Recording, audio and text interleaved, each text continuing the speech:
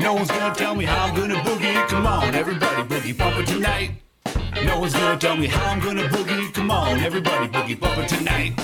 No one's gonna tell me how to boogie. Come on, everybody boogie bumper tonight. Let's go! Na, na, na, na, na, na.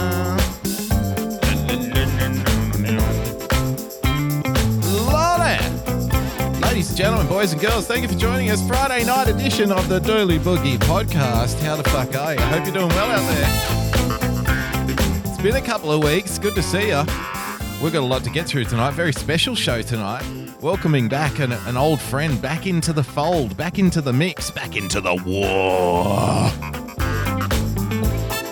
The culture war. Mr. America, the Beard of Truth, joining us tonight, ladies and gentlemen, on the podcast. We're going to have a bit of fun. We're going to return to Libertopia, where it all began, where we're all headed. So, let me tell you something. If you're an enemy of freedom, you don't want to be watching tonight, my friend. Yeah! As you can see, we're coming in hot with the Dinesh D'Souza level hot takes here tonight on the program, ladies and gentlemen. Thank you for joining us. So much to get through. If you're a fan of crazy protesters, don't worry. Here at Boogie Bumper Enterprises, we've got you covered. We've got you covered. We've got a couple of crazy protesters. Not the usual ones you would have thought. Yes, Poppy in the chat. War. The culture war. The culture war and so much more. That's what you get here on this little show. Without further ado, let me introduce our guest, our friendo for this evening, Mr. America, to Bear the Truth. How the fuck are you, my friend? Welcome to the show.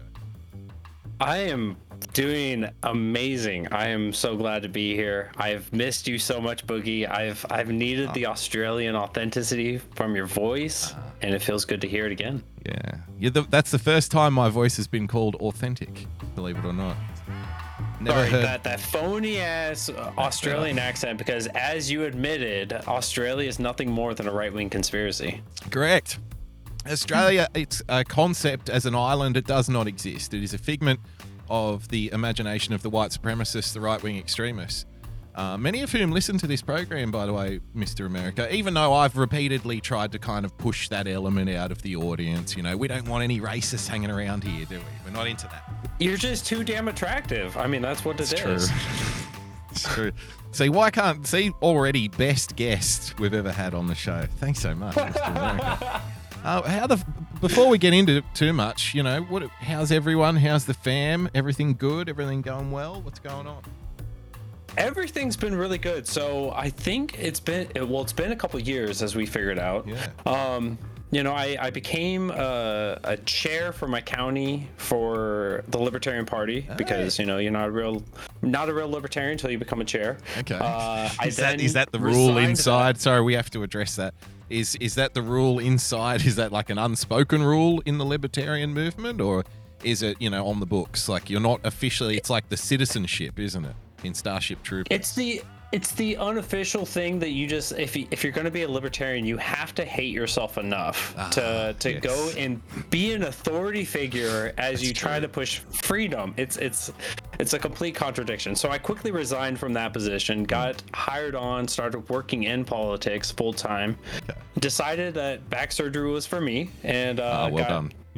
got moved out of that. So been doing everything I can, just continuing to be an activist and an advocate for everything liberty, and getting pies in my face for it every day since. Fantastic. So it's been good. So you're earning it. Oh, that's good to hear. Well, congratulations, everybody. Mr. America, to Be the Truth, joining us. Former libertarian chair, and therefore more important than you. That's how we roll here on this show. That's it. Yeah. So you sought power. You sought power to eliminate people having too much power. Then. Exactly. Okay. Exactly. Just wanted to clear that up, because that will come up in the chat, along with the usual, we take over the world. Yeah. Who's going to pay for the roads will be another one that you'll probably get thrown your way. Those. Yeah. My roads. Yeah, roads. You know, we got to take over the world so we can set everyone free. It's a weird contradiction, but it's okay. We've got the guns to make it happen. But you'll never use them, you see, because taking life would be, you know, against the rules and the non-aggression principle. So we kind of have to we as libertarians, what we have to do is basically coax people into attacking us so we can use our rights, our God-given rights to defend ourselves, you know? We kind of have to angle it a little bit to get what we want, I think. Yeah, no, and that's it. It's just all messaging. It's all just phrasing and changing the camera angle just enough to where it looks like they're the aggressor, and then yes, all exactly. A little bit of creative editing goes a long way. That's all I'm saying out there when it comes to the fight for freedom and the culture. Whoa. Speaking of awareness campaigns, I know you're a fan of awareness campaigns, Mr. America. We've spoken about it before many times. We just, you know, get together and talk about how we're going to change opinions, how we're going to change the world. And every now and then you've got to tip your hat to somebody who's doing a good job in this field, in the activist field, you might say. I came across this the other day. This wins the award for most woke activism. So first of all, congratulations for winning that award. Generation Hope. That's an incredible award. It is. It's sought after, isn't it? And it's a competitive field, let's be honest, in the most woke activist category. I mean, it's stacked. A lot of talent in there.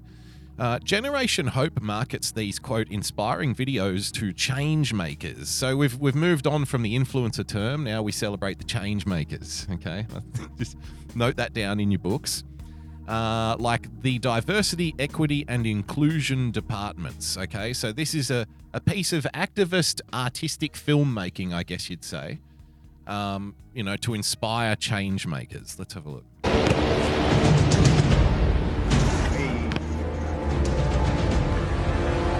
Monkeys are back at it again. I'll teach them a lesson they won't forget. Okay. Now this woman just happens to be carrying a whip around in her purse, Mr. America. It's a part of survival kit of 2022. You got to have the whip. Now, it's even though there is a black guy playing basketball, it does look like an okay neighborhood, doesn't it? I mean, look at the vehicles back there. With the gas prices the way they are, this is clearly a very affluent neighborhood. Yeah, people are driving, obviously. This must be where the millionaires live. Which would make this young man like probably the adopted son of, you know, a brain surgeon or something who lives in the area, who, you know, driving. Because I see a couple of SUVs in that parking lot. So not only are the cars driving, but they're driving big cars. You know, they don't care about petrol prices in these neighborhoods. And that's a Jeep Patriot, so that's a real American hero right there. Patriot. The Patriot. Is the car really called the Patriot, is it? Yeah, it's the Jeep Patriot, the I Jeep think. Patriot. They're in the white. That's adorable. We need the Ministry of Truth to verify that for me, but...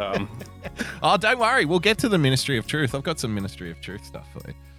But yeah. Perfect. So she's just casually strolling, taking a nice stroll in the park where she comes across a young, you know, African-American individual playing a little bit of ball out on the courts, in the open-air courts, Mr. America. And, you know, just happens to have the whip handy right there, ready to go. I'm going to suggest, now this could be way off, I'm going to suggest that she has, you know, in some way instigated here. Would that be a fair way to approach this? You know, maybe he was dribbling the basketball a little bit too hard. And, travel, damn it! Foul. Fuck me. Play cleaner. You think she's just a basketball enthusiast? She might, yeah. She's trying out to become the next. Well, you know, in the NFL they just got the first female referee, so now she's trying to. Yeah, so maybe I don't know enough about the NBA, but maybe they need a new solid female lead role, and she's showing that she's got the initiative, the assertiveness to step out anytime and every time there's a foul coming up. That's it. She's going to whip him into shape, pardon me. Hey!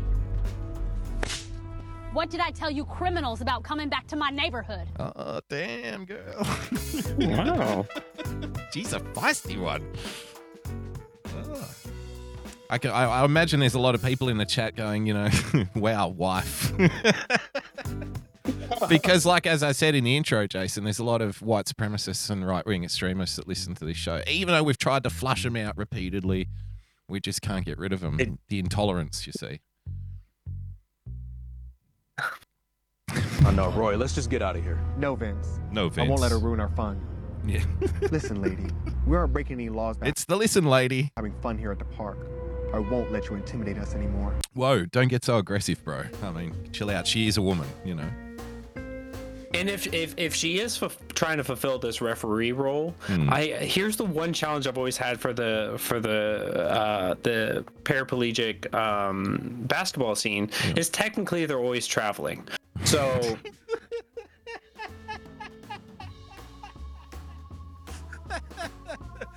So you think the very premise that basketball is founded on means that they couldn't possibly be playing basketball because, you know, technically... You can't change up the rules for anybody. I mean, we need to have equality. Rules across the board for everybody. They're not... In that case, with the, you know, the Bearded Truth new disabled basketball rules, it would just be constantly one team throwing the ball to the other team and then travel, and then they throw the ball back to the other guys, and then, all right, play, travel, throw it back.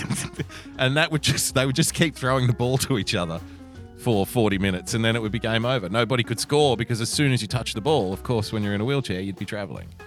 So there you go. All right. So, you know, this way you have the equality between the genders. So the male paraplegics would never score any points, and the WNBA would have the same points as well. That's true. It'd be great. You know, I think they do very well, you know, the wheelchair basketball players for people who can't even dunk, you know. I mean, they're probably more entertaining than the women, let's be honest here. What's your view on transgendered individuals playing in respective sports? What's the Libertarian Party view? You know, is that one that's kind of, does it create a lot of to and fro within the libertarian ranks? Is that one of those moral dilemma questions, or? It's one of those questions that you can really find where somebody's roots comes from. But for me, as a principled, upstanding libertarian, as being quoted as being a real libertarian one time, which is I don't believe them. You know, the stance is well deserved, clearly. But from that, it was my stance is to privatize these competitions, and if you have a league that allows for transgender people to play in those ranks, then they're probably going to end up playing against only other transgender people, and no one's arguably going to fund that because you're either going to watch the male league or the female league when they have that exclusion. So you just let the market decide. But right now we have government doing what government does best. Pumping a lot of sponsorship dollars into NFL and NASCAR and all sorts of shit. So you're taking the private company bro angle to transgendered athletes in sports. So I can't, you know what? I can kind of get down with it. So let's say we turn the NBA into a private company. It has no government ties whatsoever. It's how about this? Elon Musk buys the NBA, okay? And then Elon says, all right, we're just going to have one open platform where everybody can play against each other, and we're not going to favor anybody. And then everybody will sort themselves out. So of course, you know, it'll be mostly men and then a few transgendered athletes competing, and probably no cisgendered women competing at all because, you know, they'd obviously be a lot slower and weaker than the men would. So that would eliminate the equality discussion right there and then. And then if anybody were to complain about that, we would, of course, turn around and say, sorry, private company, bro. If you don't like it, go and start your own NBA. And I'm sure that would be the response, is that there would be somebody else going, let's make our own. And then the market would decide for us inevitably. Yeah. It's perfect. Yeah. It's foolproof. Everything works out perfectly. Nothing bad could possibly happen. Nothing bad could ever Never come been a of that problem with the situation. market. Yeah. Look, as you know, on this show, ladies and gentlemen, I am very pro-transgender athletes competing in their respective sports because I think I'm not going to be satisfied until women's sports is basically dominated by transgendered athletes.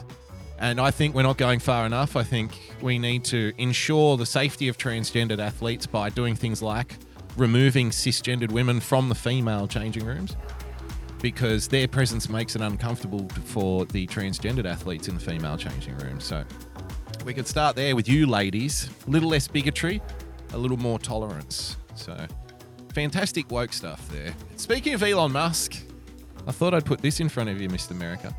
This is from our friends at the Washington Post. Musk doesn't own Twitter yet, but conservatives are racking up followers. Have you been racking up followers? I guess you wouldn't because you're not a conservative. No, but it was to this point. So we were talking about this in the pre-show for a brief moment. When Elon Musk announced that he was taking over Twitter, immediately that day, the algorithm changed. We saw some of the massive platforms, some of the personalities. They were gaining massive numbers of followers. Smaller people like me, I gained like 200. So, I was doing fantastic. I've now got 201 followers. So it's fantastic. I'm happy, ecstatic. Yeah. But they changed the algorithm to where conservatives could be seen. And it was a cover up. But anyways, I digress. That's quite the digress. Tucker Carlson, Donald Trump Jr., and Republican lawmakers are seeing their follower count spike while Democrats are on the decline. So not only are the conservatives getting more popular, you see, but the Democrats are getting less popular. Now, of course, as you know, Mr. America, that would present many challenges for the Democrat-minded out there. They would not like that situation one bit, would they? Because they kind of want to be the popular ones. They're the cool kids. They're the ones we're supposed to flock to and listen to, the enlightened ones amongst us. They know what's best for everybody. So, of course, you should be paying attention. They're the ones in touch. That's right. Yeah. Hours after Twitter accepted Elon Musk's bid to buy the company, Fox News host Tucker Carlson called the sale the biggest political development since Donald Trump won the presidency. You just became a little more powerful, Carlson told his millions of viewers after the deal was announced. It's that simple and it's that profound. Indeed, Carlson was about to get a little more powerful himself. Since April 25, the day Twitter accepted Musk's offer, his Twitter followers have jumped, listen to this, Mr. America, more than 230,000. How about that, eh? Dun, dun, dun. Because you see, we can't have people like Tucker Carlson getting momentum. We must not allow that. If that happens, then of course the sky will fall in. But Carlson's gain is one of several early signs that Musk's takeover is already shifting the dynamics of one of the most influential social networks in the country. Remember a couple of years ago when they were saying that, look, all of these claims about bias on social media, they're pure garbage. That would never happen. Do you remember that? I'm not sure. Yeah, and then they pulled in people, after the 2016 election, they pulled in the figureheads of all these social media accounts and said, you guys aren't doing enough in order to fight against disinformation. Oh, I see. Yeah. It was just this big push, and so with that 230,000 growth for Tucker Carlson, one of my favorite tweets that I've seen. Sadly, I can't verify it because every time I've seen it, it was blurred out as to who was tweeting it, but it was a left-wing person supposedly that was like, I lost half of my followers. And it's all because of this quote unquote bot purge. And they were like, I didn't realize I was just speaking out to a bunch of bots. And it's like, it's the only people who want to listen to you. I've been thinking, what would happen, say, if Elon Musk now backs out of buying Twitter, citing the fact that he's discovered that, like, let's say 20 or 30% of the user base are actually bots. And I have a feeling that would, start a chain reaction of events that would lead to Twitter just going bankrupt and filing for bankruptcy, because every company that's ever spent money there in advertising would cite, false figures in terms of audience and whatnot and the amount that they paid. So they'd all be lining up legally to file against Twitter, and they'd have to lock the doors or something. And, I look forward to that. Ironically, I think the best outcome for free speech would be if Twitter was eradicated off the internet. I don't know about you. That's where I sit. I'm indifferent to it all, and I think that one of the great things about that theory is that he kind of did that with Dogecoin. He was like, "Look at me, I'm buying into Dogecoin." Dogecoin, he buys into it, it flies out the market, and everyone's like, "Oh, hold on to it, it's going to the moon." And he's like, "Yeah, fuck this," and he pulls out, and just everyone's devastated because they didn't pull out before him. So, people bought into Twitter since then. People have, just to watch like the hopes that get built up, the hopes and dreams just get inflated in such a way that we have free speech on a platform now. And then he goes, yeah, fuck that, I'm done. See ya, I'm out of here. There's too many bots. Sorry guys, you can have it. And then everybody pulls out all their money and it goes through the toilet. And everyone's dreams are shattered yet again. And that's what we do this show for, Jason. Like, that's what we live for here on this program, is to see the hopes and dreams of ordinary folk be dashed over and over and over again, and they still believe in the system and the politics. So we love it.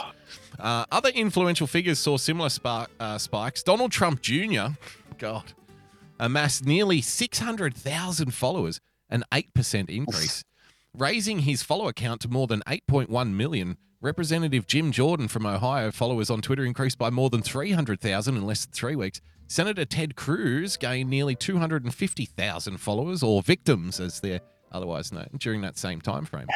Now, I've got a couple of things here that I've highlighted for your attention, Mr. America Bit of Truth, and I want to get your opinion on this.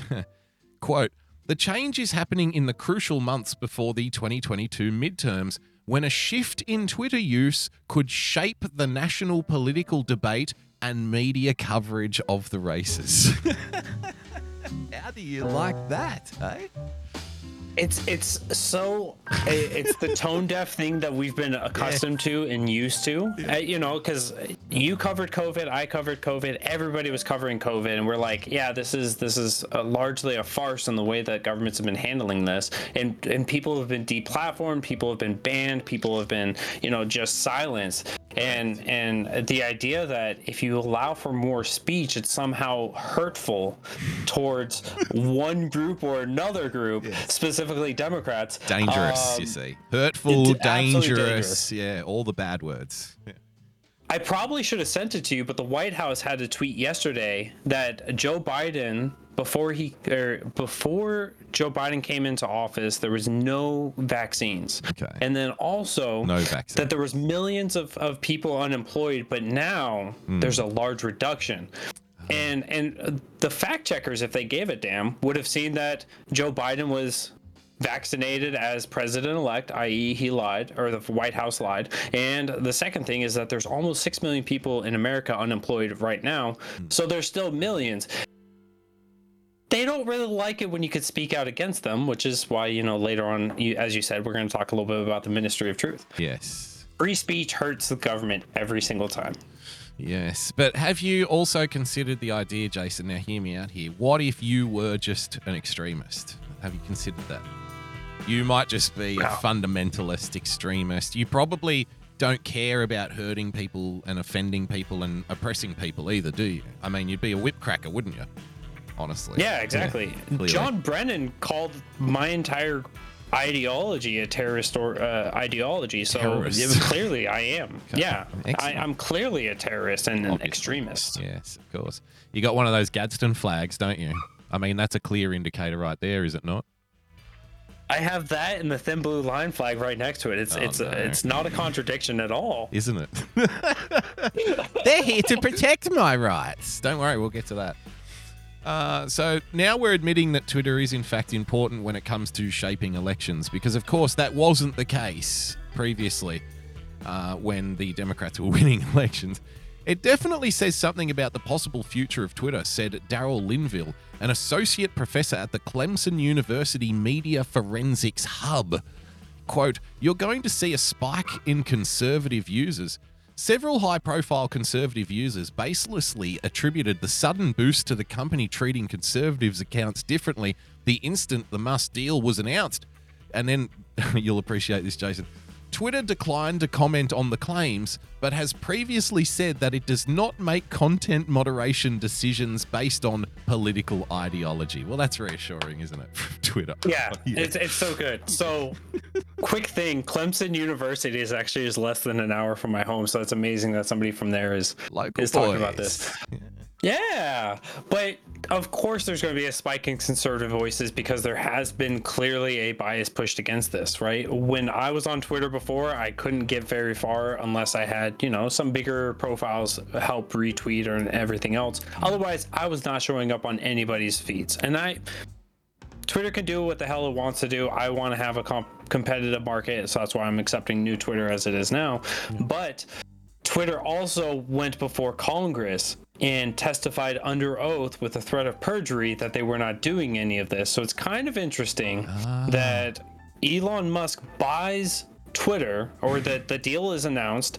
There's a rapid change in the ways that it's functioning, you've got now Democrats losing views. They're not trending as far. They're not getting as many likes. They're not getting as many retweets. Conservatives are getting more of this. And libertarians, for being the extremist terrorist ideology that Brennan says we are, we're even getting more views and being seen more. So, yeah, clearly Twitter is in the right here. They didn't do anything wrong. And equal footing is just terrible for democracy, for republics, and everything else. And so we really just need Democrats to win every way. Please. From every angle. Absolutely.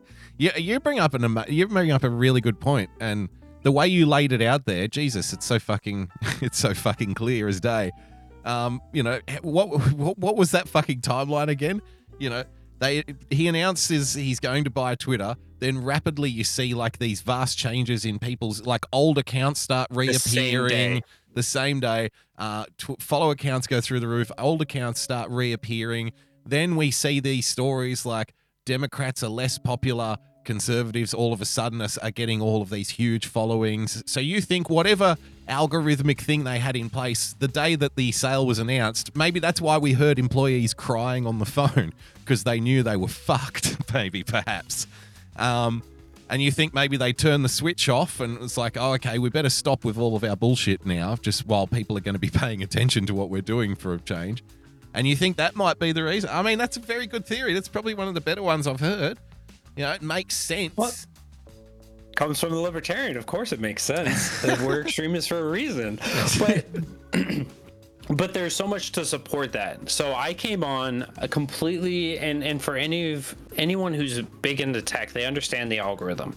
The day that it happened, I said, all right, coming back to Twitter, I made a tweet, and instantly, I was already getting likes and retweets. That's something that, you know, before this change had come about, I would ask people, hey, have you seen any of my tweets? And they're like, no, I have to go to your profile.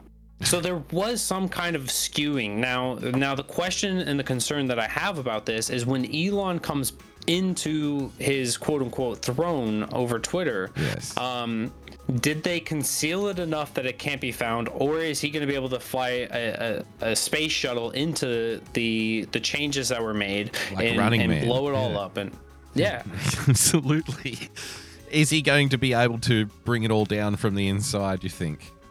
He might do that just through ineptitude as well. We can't rule that out. Like, I mean, for all of the... Remember, they were just celebrating Elon Musk only a couple of years ago as, you know, the greatest thing since sliced bread. He's a visionary, one of these billionaire entrepreneur visionaries, because that's when he was building solar panel farms and shit.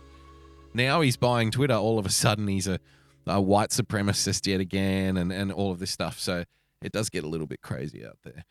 Several high-profile conservatives, and this is the third reason I think why your theory is accurate. Several high-profile conservative users baselessly attributed the sudden boost to the company treating conservative accounts differently to the instant the Musk deal was announced. So the fact that the Washington Post is telling me that, no, it had nothing to do with the announcement, that's enough to make me, the cynical peasant here, think, oh shit, it's probably got something to do with the announcement. Am I wrong? Am I a little too cynical, or should I just believe what the Washington Post is telling me? If we just believe what the media is telling us, the world is a much better place. That's all we have to do. That's right. It's only the fourth branch of government. If you just believe everything they say, life will be so much better. Just hunker down because there's COVID somewhere in the world. Yes. Don't go outside. Don't talk to your grandmother. You can't even do it through a phone anymore. Don't talk COVID to your might grandmother. make it through. In fact, just listen to the media. That's right. In fact, Twitter temporarily suspended Carlson's account in March after he insinuated... Now, this is going to give you an indication of the accuracy of the Washington Post, okay? So just before we dismiss them outright, let's give them a chance to redeem themselves. In fact, Twitter temporarily suspended Carlson's account in March after he insinuated Rachel Levine, the nation's highest-ranking openly transgender woman, was a man. Okay. He insinuated. A better one was the Babylon Bee, and they got banned for outright giving Rachel Levine a metaphorical Man of the Year award. Man of the Year award. That's right. That was... And it showed, right? The idea that free speech should be allowed. I'm free speech absolutist, right? Of course, as you guys know, libertarians, we don't care about limitations. No, exactly. And so it's like, yeah, you're gonna find things offensive, and there's plenty of people that are gonna get their feathers ruffled, and that's fine. Just simmer your jimmies, and you can move on with life. You can scroll on. Well, I mean, but Carlson's crime here, like, unlike the Babylon Bee who, said Man of the Year. Remember, this is the quote. He insinuated Rachel Levine, the nation's highest-ranking openly transgender woman, was a man. That was just an insinuation he makes. So he didn't even openly claim it. He didn't assume anybody's gender. However, one of his comments was interpreted to insinuate something else, and that was enough to remove him. Meanwhile, the reason I highlighted these two paragraphs here is that's 2 paragraphs apart. 2 paragraphs ago, you're being told this idea that conservatives have somehow been, held back on Twitter. I mean, that is such a fabrication. That's a baseless accusation, okay? And then two paragraphs later, they're proudly boasting about how they were they managed to get one of the biggest kind of right-wing media figures off the platform for a period of time because he insinuated that someone was a man. I mean, it's fucking beautiful. It's important the way that they phrase that as well, because this was so much more into the culture war, and as you phrase it. War. Thank you. And, It's our word of the night. Because this is phrasing it in the way that he is counterculture, right? The culture, Americans all accept that somebody who is transgender is now a transgender woman, and this is the highest ranking transgender woman in the nation, and Bravo, he dared exactly show some respect the culture here. And so they've got to put this on like a badge of honor, like, no, it's not because he's conservative, but it's because he's against your culture. That's true. Yeah, he's an anti-cultural. He wants to eradicate culture. He wants to eliminate it, wipe it off the face of the earth. He's a genocidal maniac, basically, in a suit and tie. So there you go. Musk doesn't own Twitter yet, but conservatives are racking up followers. In a similar vein, I thought you might appreciate this because, you were talking about the robustness of free speech earlier and how much you enjoy that kind of to and fro. Well, I thought you might think then that Brianna Wu, this is the quote from Bloomberg Technology, Brianna Wu, who survived the Gamergate trolls, she's a survivor, Jason, of the Gamergate times. I mean, she survived. Brian times. Yeah. So this is right up your alley, you see, because she survived trolls during Gamergate. So she's going to give you a tip here about how to deal with trolls. Tells Elon Musk, listen to the pros. She also tells Emily Chang TV why she's concerned that that Elon Musk is on a political crusade. So they're concerned that Elon is doing this for political reasons, if you believe it. Because we wouldn't want that. Because, the accusations before that Twitter has been used as some kind of political weapon, I mean, that's just baseless right-wing conspiracy theory. That's not the case at all. But now that Elon Musk looks like he may be purchasing Twitter, well, now I'm a little concerned that this is some kind of political crusade. A political crusade to level the playing field for all to be heard. Oh, how daunting, how terrifying. I'm shaking in my Gamergate boots. I won't hear this crap about free speech somehow not being terroristic. I won't allow it. We need to regulate speech, very strictly. We need to control speech in order to protect freedom and democracy. Don't worry, we'll get to the disinformation board later. That's an actual quote, by the way. I'm just teasing you up for what's to come. Let's have a look at this, though. How do you survive them? If you could give Elon Musk some advice, what would it be? I think the main thing I would say is... And yes, ladies and gentlemen, if you are watching at home, bold frame glasses yet again. Every single time. Every single time. There we have it. Listen to the professionals on the trust and safety team. I cannot emphasize to you enough, these are data-driven professionals. They're not ideologues. Data-driven professionals down there at Twitter. Mr. America, comment? They're driven by the data that they would like. Of course, yes. Data driven. We agree. It's beautiful. Now we just disagree on should the data be truthful and free, or should it be construed and be the goal? Yes, that's right.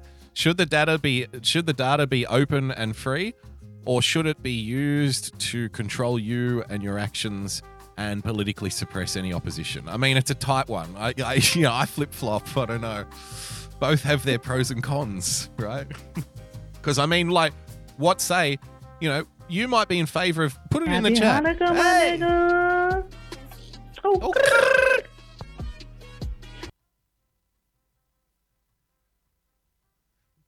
It's not reading it out, but I'll read it. Radio Foreman Static Void says, I'll call Elon Musk a free speech hero the day I can drop a hard R nigger on Twitter. There you go. There you go. I think that's a halfway decent, because you've got to have standards, don't you, Jason? And I mean, when you can say the hard R on Twitter, that's when you'll support him as the new CEO. Fair enough. I think fair deal, if that floats your boat. I think June 10th, the new terms and condition comes out, and I think that might be acceptable under those. Yeah. Hopefully they spell it out in the terms and conditions. Words aloud. Here you go. Look, if somebody leaked from Twitter HQ that they dropped a hard R somewhere in the terms and conditions, it would be the first time that everybody reads the terms and conditions. So, there are opportunities. That's all I'm saying. Let's get back to this. They sit there and they comb through literally large reams of data every single day, trying to figure out how to make the product better, what the short... Well, you know what makes the product better? Removing right-wing people from it. Yeah. If you just have exactly what you want for a customer base and you just excise and remove everyone else, it's a perfect product. Yeah. What more could you want? Look, there's no bias here politically or anything like that, but we have done studies which prove that, conservatives are not fun to be around, and therefore if they are here, they hurt our product because of their bigotry and their, archaic views, so we like to move them on. Shortcomings are. It's almost like cyber warfare in a sense, where you have trolls. It's cyber warfare. Cyber warfare. Trolls on Twitter is cyber warfare. Now who sounds like an insurrectionist? Fair in a sense, where you have trolls poking at the defenses of Twitter's trust and safety policies all day and trying to figure out how to get around it. I would say listen to those professionals. What concerns me is judging from his tweets. Yes, because they're data-driven professionals, you see. They're not ideologues in any way, shape, or form. And obviously, the eternal wisdom of the Trust and Safety Board at Twitter, that must not be questioned either. Because as you know, when you come up with rules, nobody ever tries to find a loophole, right? That never happens, generally. Never, ever. And, to insinuate that people would be out there, I guess we here at Twitter feel like we can solve everything with more rules, right? So we just keep coming up with more rules, and as the things change, the threats change, we need more rules to deal with them, and then we need rules to govern the other rules that we've already ruled over. And I think we just keep doing more rules to it, and eventually it'll be okay. I think that's the way we think here at Twitter. And, clearly it's working. Yeah. We're all looking for, people are all looking for those holes, but we also had, just that donation that you'd received of looking for the lane in which we can actually glorify somebody. So give me the lane where I could do this. It's a little wider than a hole, so I wouldn't use the same descriptor, but it seems like he's coming in with basically a political crusade. A political crusade. Good choice of words there too. Got to make it a little religious because the crusade does tend to trigger people. So that he's trying to bring to the platform rather than just trying to empower his professionals that are trying to solve this from a non-political point of view. Ah, okay. So he's on a crusade, whereas the previous, people running Twitter and owning Twitter, while they were doing it for the right reasons, they're just data-driven professionals, and politics has got nothing to do with it. Incidentally, we did cover on the last show I did 2 weeks ago the woman who was crying on the phone during the Twitter call about the Elon Musk takeover, the legal representative, she was, I don't know, maybe 3 years ago, in the New Yorker magazine, and it was boastfully telling its audience how progressive, activist progressive change is coming to Twitter, and this is the woman driving that change, and it was like a promotional piece about how Twitter is changing and it's being more progressive and more inclusive, and it's all because of her. Like, congratulations, we love her.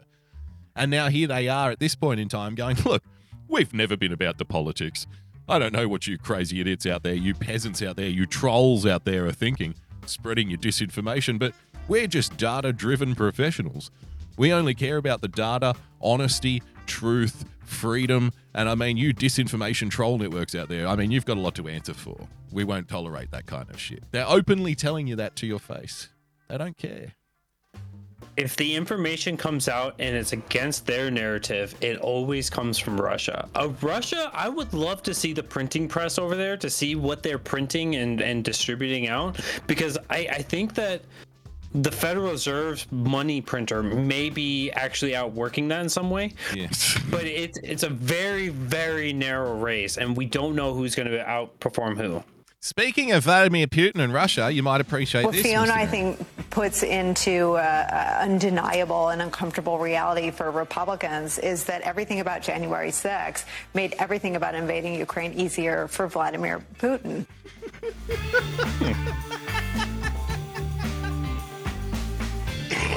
So the thing that the FBI was already proven to be a part of, I believe that there was a CIA.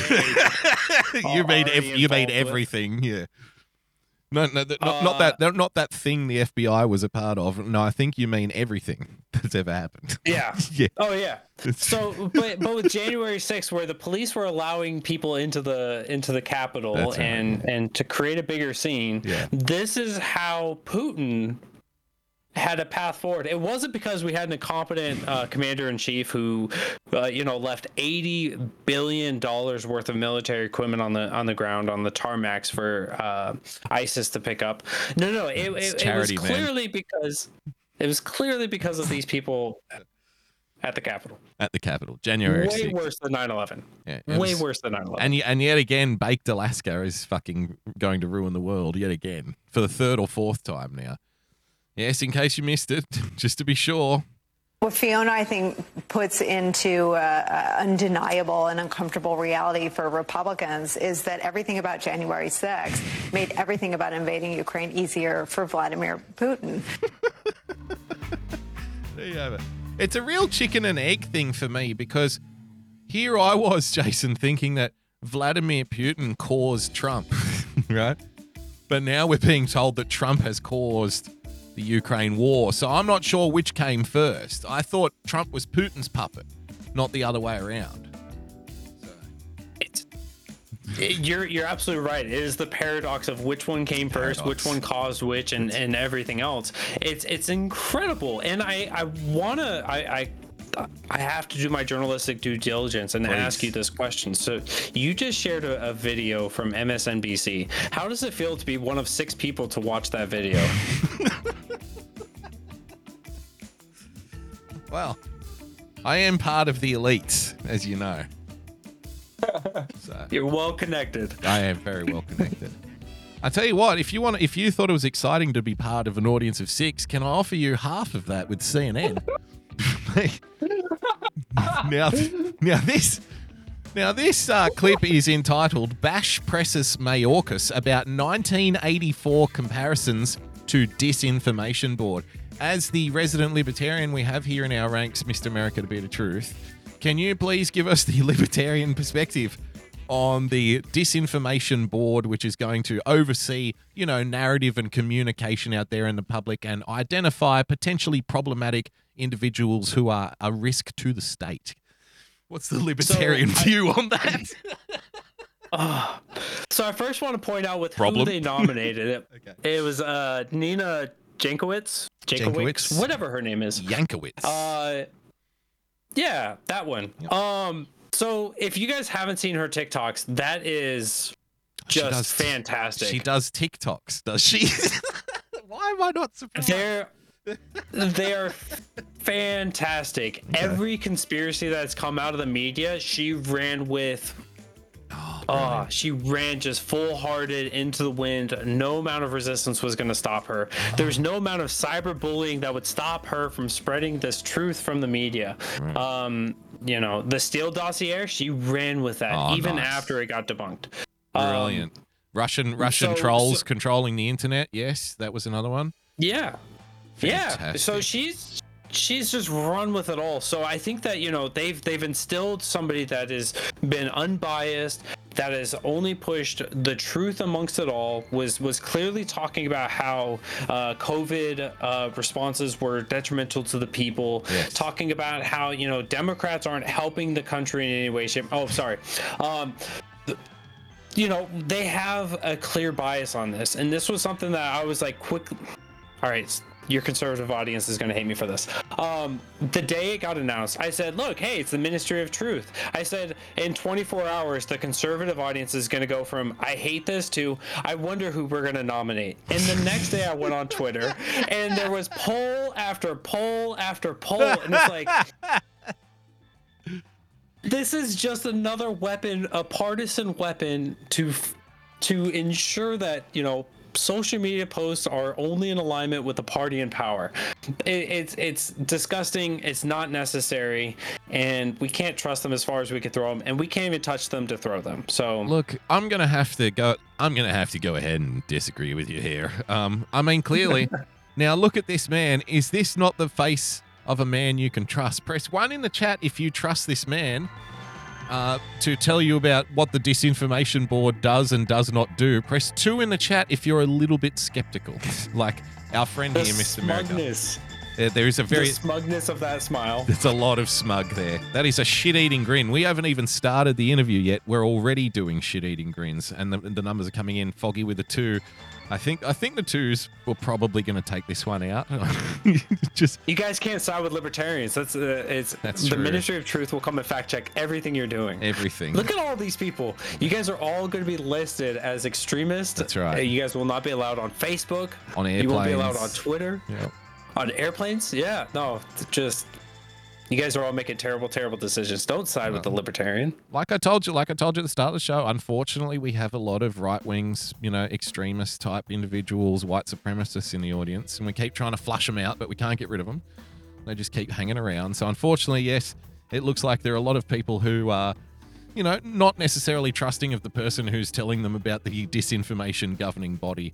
That's part of the Department of Justice or the State Department, one or the other. I can't remember. Maybe it's Homeland Security.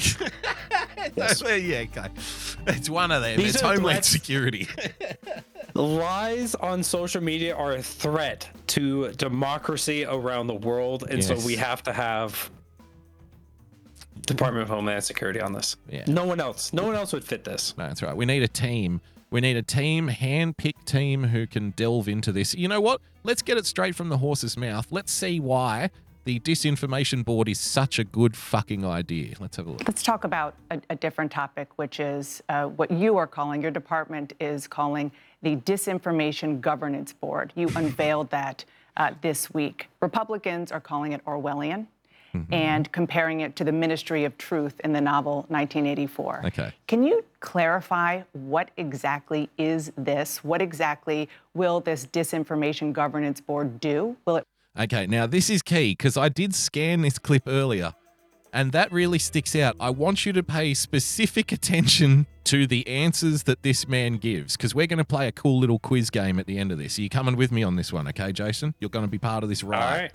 All right, let's go. Let's do it. And you can play along at home as well, okay? Now, remember, he's asked specifically to clarify what is the Disinformation Board and what does it do, okay? So that's fairly simple questions. Let's see if the answers are fairly simple in return. Truth in the novel 1984. Can you clarify what exactly is this? What exactly will this Disinformation Governance Board do? Will it monitor American citizens? Dan, I'm very pleased to do so. It's clear. I mean, it's clear. Okay, it's very clear. So prepare yourselves. This is going to be a very clear, very concise answer. Okay. Can I offer my guess? Your predictions, please. Absolutely. If anyone has the George Orwell book in front of them, 1984, open it up to the Ministry of Truth and just read it verbatim. This potentially may be his answer. You think that might be what happens next? Okay, let's have a look. But he'll say no. But criticisms are precisely the opposite. Okay, hang on. Is this, what exactly will this Disinformation Governance Board do? Will it monitor American citizens? Dan, I'm very pleased to do so. It's clear. I mean, those criticisms are precisely the opposite of what this small working group within the Department of Homeland Security will do. Okay, it's the opposite. Whatever you think it is. So his answer to, okay, remember, he's asked, can you please tell us, like, who is your daddy and what does he do? Okay. What are you going to do? What are you? Who are you and what are you doing? Those are the questions. Who are you and what are you doing? And his reply was, look, there's a lot of accusations about who we are and what we do, but we are the exact opposite of all of those. Back to you. I mean, asked and answered. Done. Interview over. Let's wrap this up. The 3 CNN viewers want to go back to watching the January 6th stuff. Don't worry, we'll get to January 6th, I'm sure. And I think we probably could have done a better job of communicating what it does and does not. You could do a job now. We could have, like in the past tense. Look, we could have done a better job of communicating who we are and what we do, but I can tell you with clarity that we are the exact opposite of whatever it is you're accusing us of.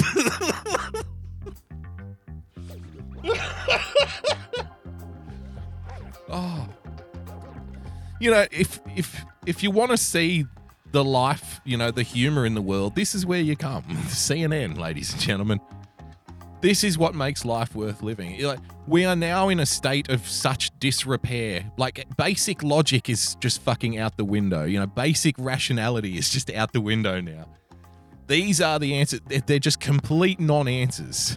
Look at it. It's got State of the Union behind him. You know what I mean? Is it? That's actually super accurate. This is the State of the Union. This is the State of the Union. What have you done? Congratulations, CNN. What you thought? CNN with some accurate reporting. Look at that. Look at the State of the Union, ladies and gentlemen. Oh my God. Look, it's pretty clear that we're the exact opposite of whatever it is you're accusing us of. And let me just say, we could have done a better job, you know, selling ourselves and explaining who it is, who we are and what we do, okay? Group within the Department of Homeland Security will do. And I think we probably could have done a better job of communicating what it does and does not Now is the perfect time to do that job, isn't it? You've just been asked. do. So the fact is, here's the fact, that disinformation, yes, that creates a threat to the security of the homeland, is our responsibility to address. And this department has been addressing it for years. Okay, that's all right then. Yeah. Hang on a minute. Now, correct me if I'm wrong. I may be way off here, Jason. Like, you know, so I want you to jump in and you tell me if I'm off the mark. Okay. Now, I was under the impression that any kind of discussion about, you know, the monitoring of conversations online, say, or, you know, accusing people of spreading disinformation and therefore becoming a target for the state to, you know, investigate and, you know, radicals may use the term spy on. We would never use that term here. We would say monitor. Never use that. Yeah. Monitor for our safety. Okay. So if you have nothing to hide, there's no reason to be afraid. Exactly. So we're monitoring dangerous individuals out there, and we've been doing it for years, mind you. So clearly you could have no problem with this. Is that right? Or? Yeah, totally. I mean, we should trust them. I mean, the Patriot Act has done such an amazing job of building the TSA that has stopped. Oh, it's been a tool for the war on drugs. Hasn't stopped a single terrorist. But a lot of crotches have been grabbed though over the years, so that's a plus. A lot. Yeah. Yeah, you know, you got to make people happy one way or another, you know, and who doesn't like a good crotch grab every now and then? Exactly. I don't want to know them. exactly. I'm getting a shirt that everyone's seen this. Happy It's not gay if Hanukkah, it's my the TSA. nigga. Thank you for keeping us Radio safe. Common Static Void tipped $3. Thank you for keeping us safe, Mayakers. Thank you for keeping us safe, Mayorkas. Indeed. Super safe. And well, I mean, we've got the National Defense Authorization Act, Section 1020. Don't ask me why I know that number, but where we can just indefinitely Happy Hanukkah, my nigga. detain. Another one. Another one. James Campese tipped James $5. Campese. Am I able to write this off on taxes? Am I able to write this off on taxes? Well, we do have a libertarian here. Is taxation theft? Yes or no? Mr. America? Always. Yes. It's actually extortion, but yes. Don't worry, stick around because I've got a story later on for you. Australians could be charged a taxation fee every time they drive into the city. So we're looking forward to that here in this country. Yeah, that'll make everything better. Yeah. Good news, everyone. But so you have it, from the National Defense Authorization Act, where you could be imprisoned indefinitely without ever being charged with a crime. So, That's right. An entity that's doing all these things just to protect us, clearly them being able to discern what's good information, what's bad information is only good for America. So Right. I think that we need to embrace this with wide open arms. I couldn't agree more. I think that's a fantastic way to look at it. Be positive about the coming restrictions and the Orwellian style overbearing government that's going to play a larger role in your life. There's going to be an upside too. Again, you'll be a lot safer. Throughout the years of the prior administration Yep. and an ongoing basis. Okay. Disinformation from Russia, Yeah. Right. China, We know the Iran. problems, but it's still not clear to me how this governance board. Okay, so thank you for telling us that there is disinformation in China. That's much appreciated. Now, if you could just get back to I can't believe CNN is doing this. Now, if you could just get back to the original question, who are you and what do you do? Well, And as you before- know, there's disinformation in China, in Russia, and I mean, there's a lot of conspiracy theories about what we are. We are the exact opposite of all of those things. Yeah, and before we get back to the video real quick, when you think about China, when you think about Russia, when you think about North Korea specifically, they fact check everything that their people are allowed to say. Correct. And that's why North Koreans think that they're the richest people in the area. They think that South Korea is poor and that they don't have food on their tables. They have even less food than North Koreans do, while they're malnourished and struggling. And so it's like, if we just trust our government a little more, maybe North Korea will look like paradise for us. Yeah, look, I appreciate that. Look, two things have been happening for the last 100 years. Government has been getting more and more powerful, year on year on year, minute on minute on minute for the last 100 years. And you have become more and more afraid. You've become more and more dependent and more afraid. Now, when we put these two things side by side, Mr. America, I think the only answer is we need to be doing more government to people. Because look, if we can just ramp it up a little bit more, then I think we'll eliminate all of the fears. Do you think I'm onto something there? Or? Yeah, if the government comes through and breaks everybody's legs, I mean, think about the government jobs to create crutches. I mean, that is job security. That is a flow of money like you wouldn't believe. Think about the competition. Think about finally the competition in wheelchair basketball. Everyone will be lining up to play wheelchair basketball. Of course, you'll just be equality for everyone. Equality for everyone. Everyone's in a wheelchair. That's right. But of course, because you'll be governed by the new libertarian rules of wheelchair basketball, it'll just be a game of one team throwing the ball to the other team. Travel. Throw it over. Travel. Throw it back. Travel. Give it back to them. That'll be for 40 minutes. What will it do? So what it does... Okay, what does it do? Who is your daddy and what does he do? How this governance board will act. What will it do? So what it does is it works to ensure that the way in which we address threats, the connectivity between threats... Clear so far?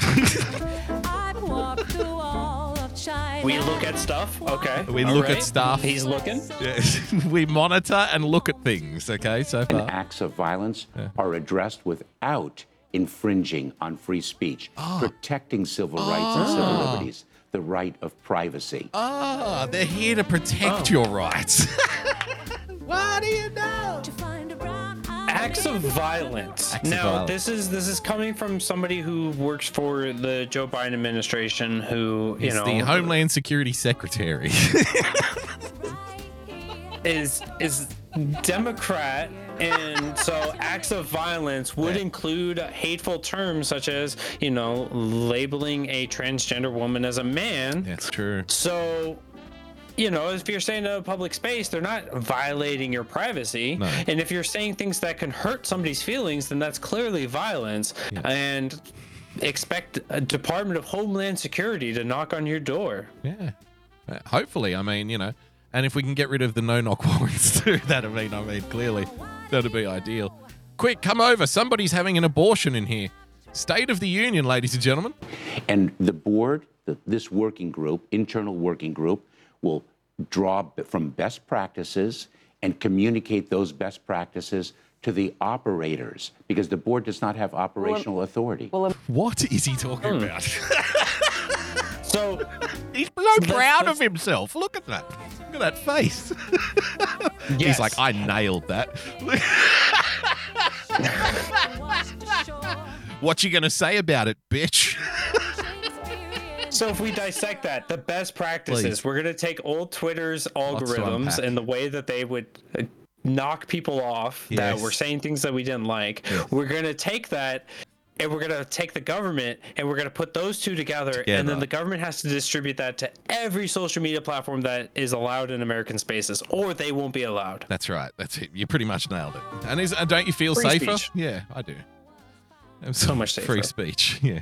Free speech. If you don't like it, go buy your own government, bro. Go start your own CNN. You don't like it. If you don't like it, go move to North Korea, bro. Bro. Dude, come on.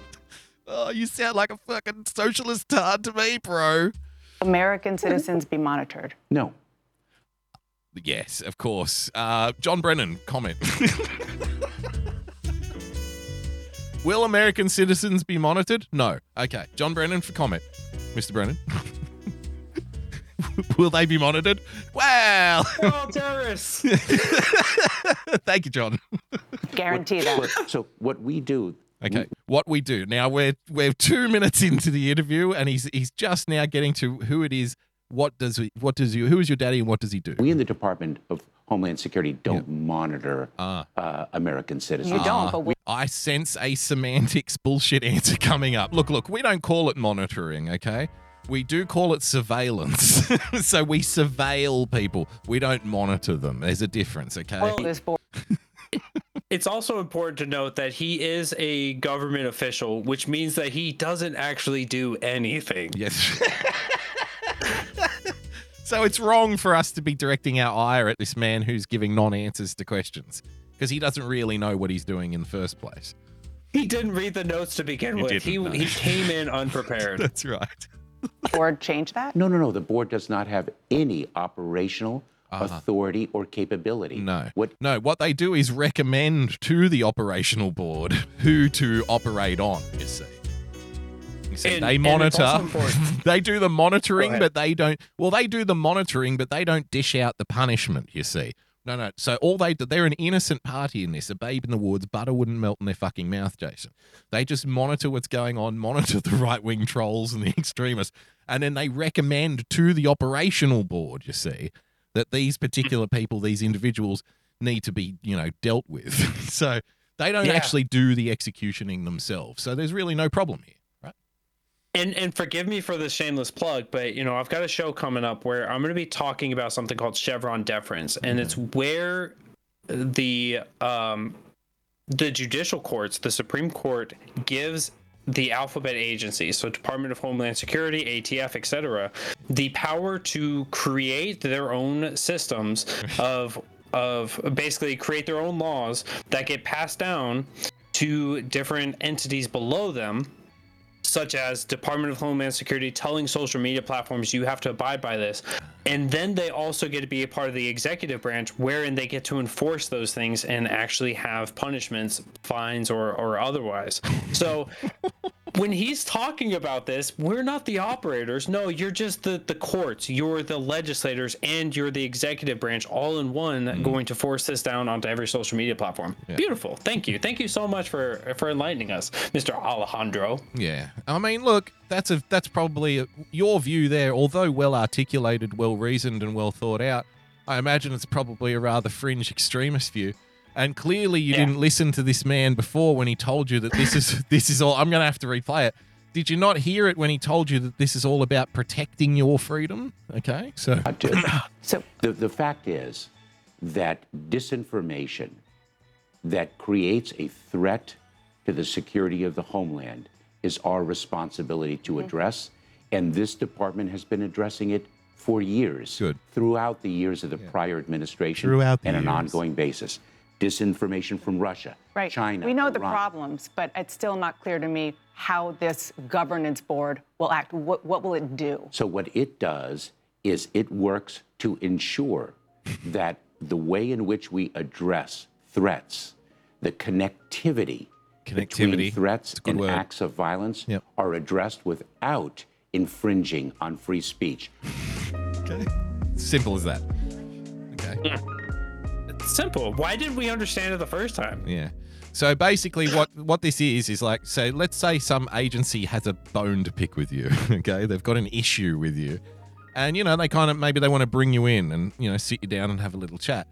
And it might be, you know, their attention may have been drawn to you by some of your opinions. You might have said something on Twitter, for example, like, you know, free speech. And clearly you would be red flagged at that point as a potential extremist.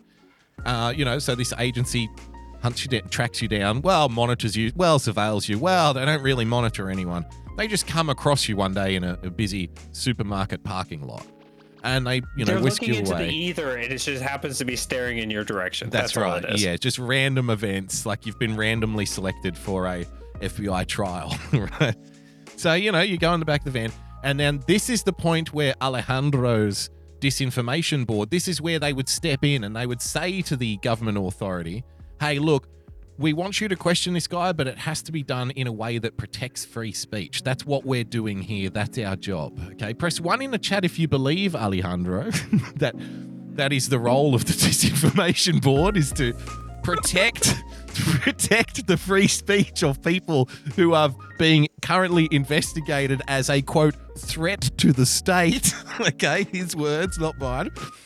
Press 1 in the chat if you believe Alejandro is there to protect your free speech. Press 2 in the chat if you suspect Alejandro may be telling little fibs, little lies. You were getting 2s before you even finished asking the question. Yeah.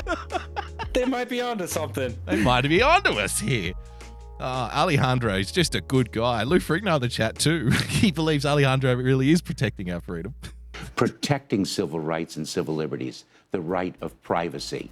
Yep. And the board, this working group, internal working group, will draw from Lonely Chef in a chat. What would you say you do here?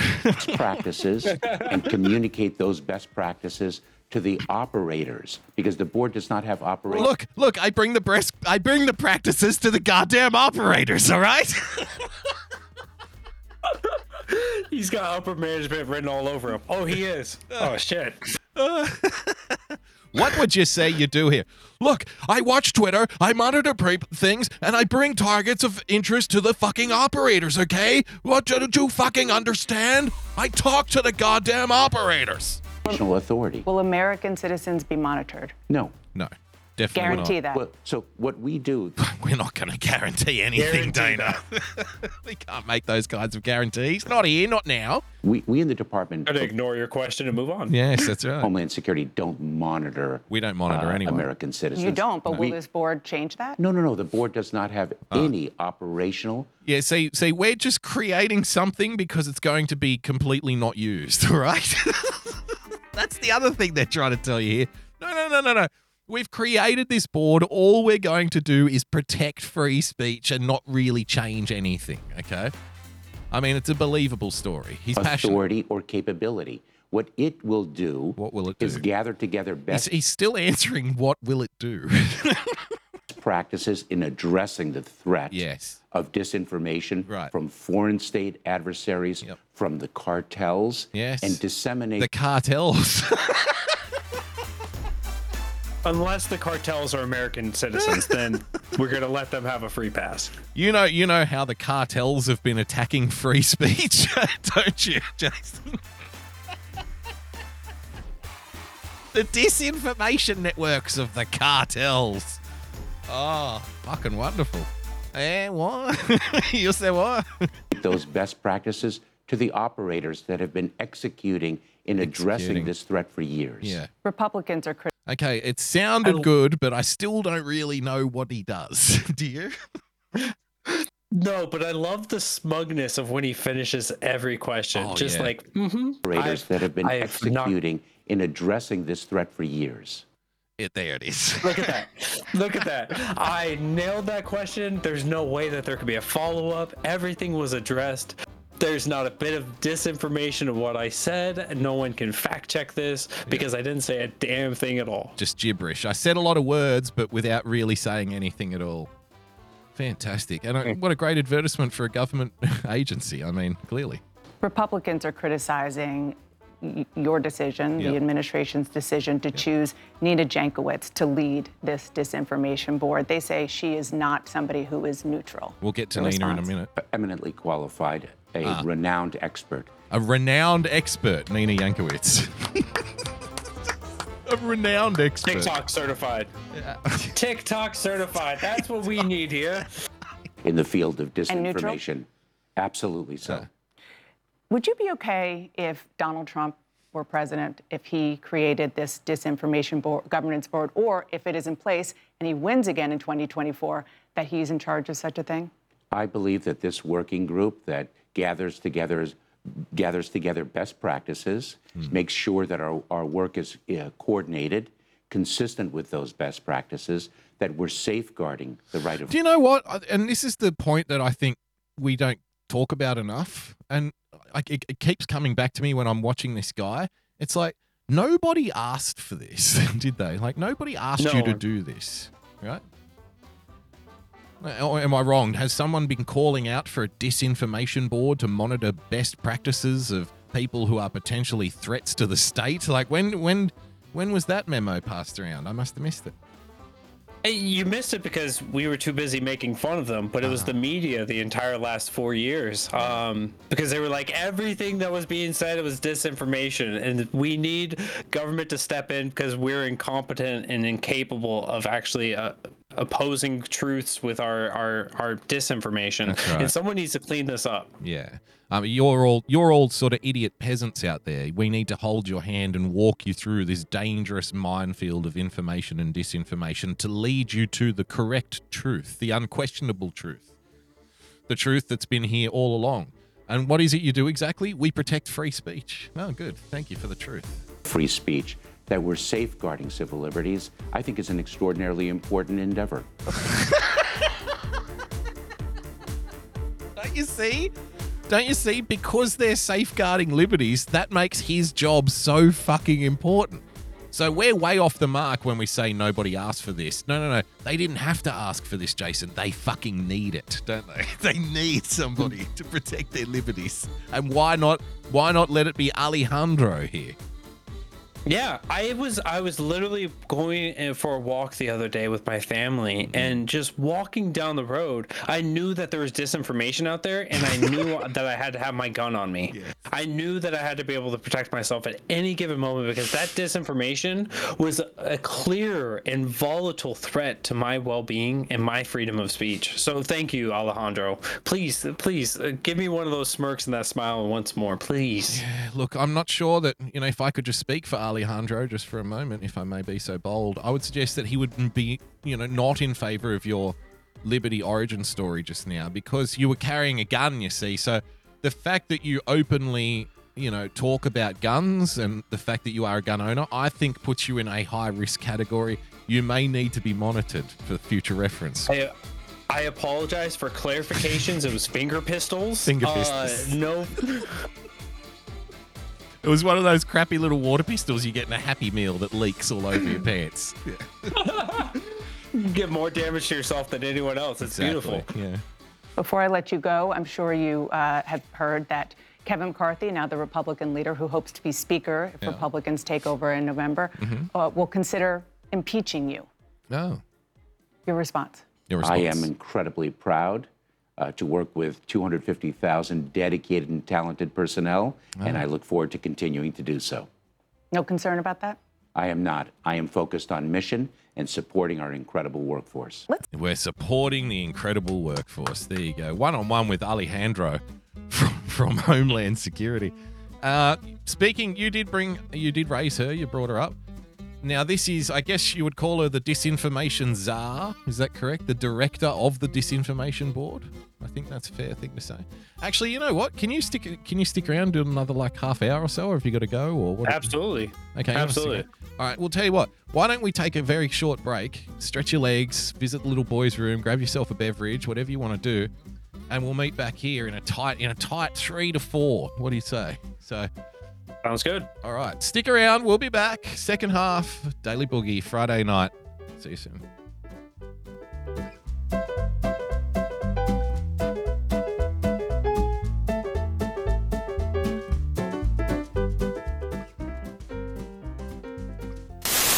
Boogie Bumper is a kangaroo boxing boomerang chucker that eats crackers in bed. There's a place that we can go to watch old things. All the warm, fuzzy member berries it brings. It's a special little spot tucked away on D-Live. Enjoy the joy of Pepsi. Cameo movies and old cartoons. We hope to see you over there very soon. It's our special little spot tucked away on D-Live. Enjoy the joy of Pepsi. Say the goddamn words, you're gonna be okay! Oh, God!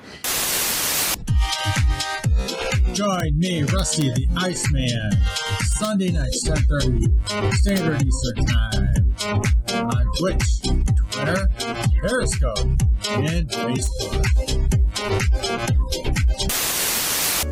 Hello, my name is Frozen Asian. I'm the host of the Sunday Night Shit Show.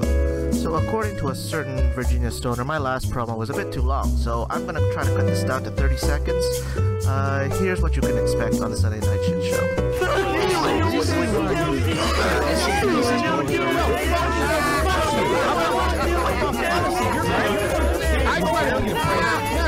And I promote your fucking train wreck of a show. Check us out on Sundays, 10 p.m. Eastern Standard Time on DLive.tv/Sunday Night Shit Show. See you then. Bye. What would you say you do here? Some people, I remember when I was young and I worked in a warehouse, so I was about, how old was I? I was about 20, 21. And I worked in a warehouse. Guys, I'm about to chew gum. You fucking melon. I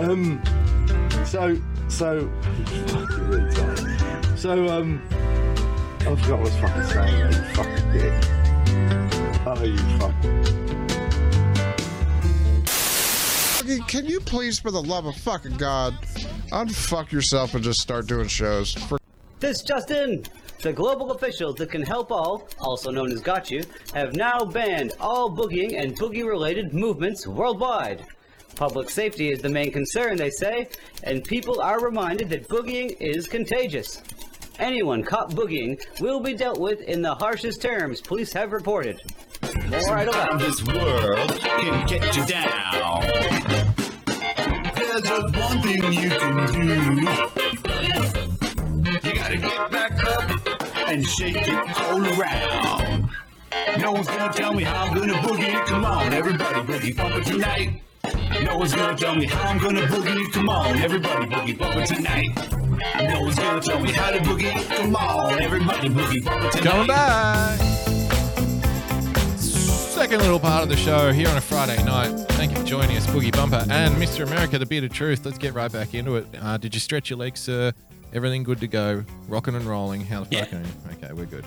Yeah, got another beer, so we're good to go. Absolutely fantastic. Now, as mentioned before the break,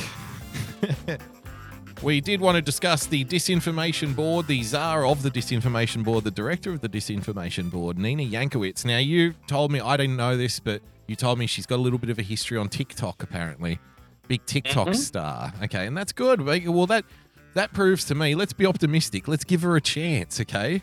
We're all about opportunity here on this show. As you know, we're an equal opportunity viewer here. So we'll give her a chance. She's clearly got experience in social media. If she's big on TikTok, she could run Twitter. You know what I mean? She knows what she's doing. So let's have a look at some of her work here. Nina Yankowicz suggests verified Twitter users should be able to edit other people's tweets. Let's have a look. And I am eligible for it because I'm verified. But there are a lot of people who shouldn't be verified who aren't, legit, in my opinion. I mean, okay. There's a lot of people who, look, I'm verified, but I kind of want to thin the herd of the other verified users on this platform. You know what I mean? You can't be an elitist like me. I am Nina, the czar. And look, I wonder if all of these people are in that kind of situation. You know, in the movies where the bad guy clearly only has a crew because they're afraid of what the bad guy will do to them if they try to leave. You know, that kind of atmosphere. I wonder how many of these, other 8 people here are in that boat. It's like, God, I really hate this woman, but I can't let her know. And speaking of that, so they're held here captive, just like as if they were the heroes of the movie. Yes. And she's the villain already laying out the blueprints of her plans. Her evil scheme. Beautiful. Yes. they are real people, but they're not trustworthy. Anyway, so verified people can essentially start to edit Twitter the same sort of way that Wikipedia is, so they can add context to certain tweets. Wow. Now, I think that this is a nice little portal into base motivations. And this might be a bit of a meme, but I think it's true. Libertarians do spend an unusually large amount of time analyzing first principles. That's pretty much like the beginning and end of every conversation with us, isn't it? It's like, well, hang on, is it theft or not? Like, is it immoral or not? That's kind of where we start, and then we branch off from there, right? So in this discussion about first principles, this is a nice little porthole deep into the soul of somebody. In her opinion, right, because I'm up here, I should be able to just kind of go around and edit things as I see fit. Like reality, I could mold the internet to my personal preference, you see, because I'm your particular, in the battle for disinformation, the director of the disinformation board thinks in order to correct disinformation, you need to let people edit other people's words. I mean, 2022, ladies and gentlemen. It's amazing that we're coming off of, back in 2020, the big slogan that we saw was your truth, right? Yeah. Your truth is important. Your truth needs to be heard. Yeah. Not without our added context, please. No, and it goes to, like I was saying, like this porthole deep into their being, into base motivation. And I think a lot of this comes from the place of these people are incredibly insecure. You know what I mean? Yes. They want to lord over people because I keep coming back to this theory, and I think I'm fucking onto something here. I have this theory, Jason, where people who display these kind of tendencies were the ones who were bullied in school. And, they wet the bed until they were kind of 16 or 17 and they were picked on at school, and they've bided they're just biding their time till one day they can be like, okay, I'm going to be calling the shots now. I'm the one fucking in charge. And you know what? If you say things about me on Twitter, I should be able to just go around and fucking clean you up. I should be able to change what you say. And it comes from a place of insecurity. Yeah. Yeah. Because someone who has the confidence... Sorry, I'll just finish this and then we'll go to you. You're good. So someone who has the confidence of their own views, right? Someone who has the confidence of what they say, if you don't have that same insecurity, like, well, people are saying things about me, I need to go and change it. I need to go and change what they're thinking of me. If you have the confidence in your view to begin with, that doesn't worry you, that shit. It's like, well, idiots are going to say idiot things. That's what idiots do. So, let them do what they do. But if you're a very insecure person, this is your reaction. No, I should be allowed to go and fucking change it if I see fit. Yep. No, absolutely. And 2 points to that. The first one is I'll just like what you're saying, I'll put my opinion out there. I'll put my stance out there. I put out an idea on Facebook that got a little bit of backlash because I said, if you don't support school choice, you don't support children's education. I want people to argue with me about it because I want to have those conversations. Meanwhile, when people have these fragile egos, they have the fragile arguments and stances, they want to ensure that anyone who's coming against them, those are, one, labeled as acts of violence, and two, they shouldn't be tolerated and accepted. So we're going to label it as disinformation in order to cripple that. A good point of reference that I've had was there was a company that it's a massive company in America, actually they're worldwide. They were implementing a policy that was very much in the terms of not affordable, affirmative action. There we go. Affirmative action. But it wasn't just about ethnicity, but it was also about women as well, because it's a STEM. Yeah. So when they were trying to implement this, they had a panel of people at one of the offices or one of the buildings. The sites, and so they had the leadership, and then they had flown in one of the HR representatives. And the HR said, we're going to implement this, we need to have more women here. And they said, why? And they said, well, you just don't understand the plan, you don't understand why we're trying to do this. And they're like, we don't understand why. And it came down to the only thing that they would say is that you just simply don't understand what we want to do here. And then they wondered why their stock dropped 30% last year. In a very similar vein to the interview we watched just before the break, where the guys, when asked, what do you do? His answer was, well, look, a lot of people are saying what we do, but I can tell you that we are the exact opposite of all of those things. You don't really know what you do here, do you? Or you either don't know or you can't say. It's that kind of vibe, isn't it? Yeah, and there's some disinformation in your comment section that needs to be addressed. Yes. Kimmy is trying to wear a crown that is not hers. It's got my name on it all day, but I'm gonna leave that at that. Ooh. Barb's getting thrown in the chat, ladies and gentlemen. Someone else in the chat also asked, how come the girl in the middle is wearing the mask, like with a microphone on the outside? So can we go to the girl in the middle for comment? Fantastic. Well, this is the disinformation board. So just as a easy example, not from any political standpoint. No, of course not. If President Trump were still on Twitter. This is how little they care if you know what their what their agenda is. They're openly telling it, like, she's being a smartass. Like, well, look, not coming from any particular political standpoint, but as soon as you mention President Trump, we know who you are. You know what I mean? Yep. As soon as you bring him up, we know exactly who you are and where you're coming from. We know who you are and what you do. We don't even have to ask at that point, but let's hear it anyway. So just as a easy example, not from any political standpoint. No, of course not. If President Trump were still on Twitter and tweeted a claim about voter fraud, someone could add context from one of the 60 lawsuits Now, I just want to point out that because she was mentioned before, the girl in the middle is drinking a cutie soda there. You'll be pleased to know. Quick Trip is the best gas station, and anyone can find me over there. Suits that went through the court, or something that an election official in one of the states said, perhaps your own Secretary of State, right. and his news conferences, something like that.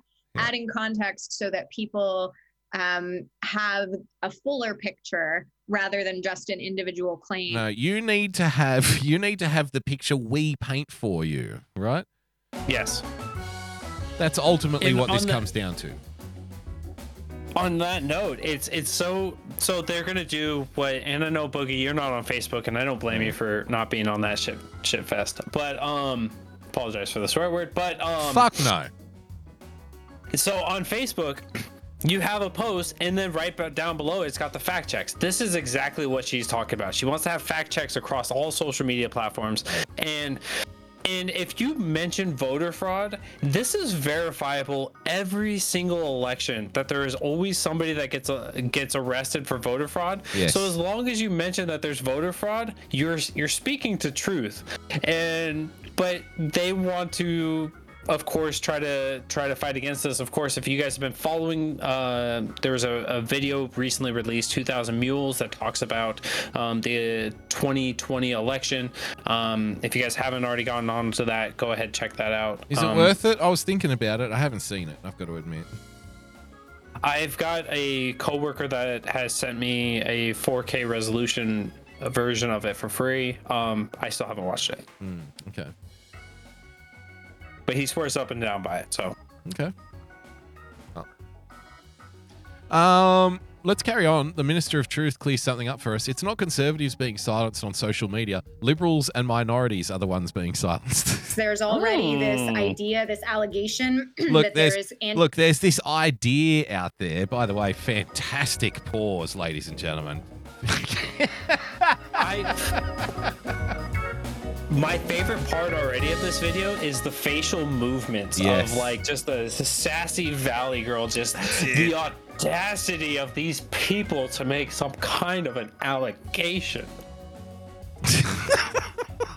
Sassy Valley girl.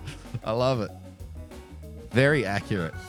Okay, look, there's this idea floating around out there, this conspiracy, this idea going around, the trolls out there who say that people on the right are being, targeted in some way.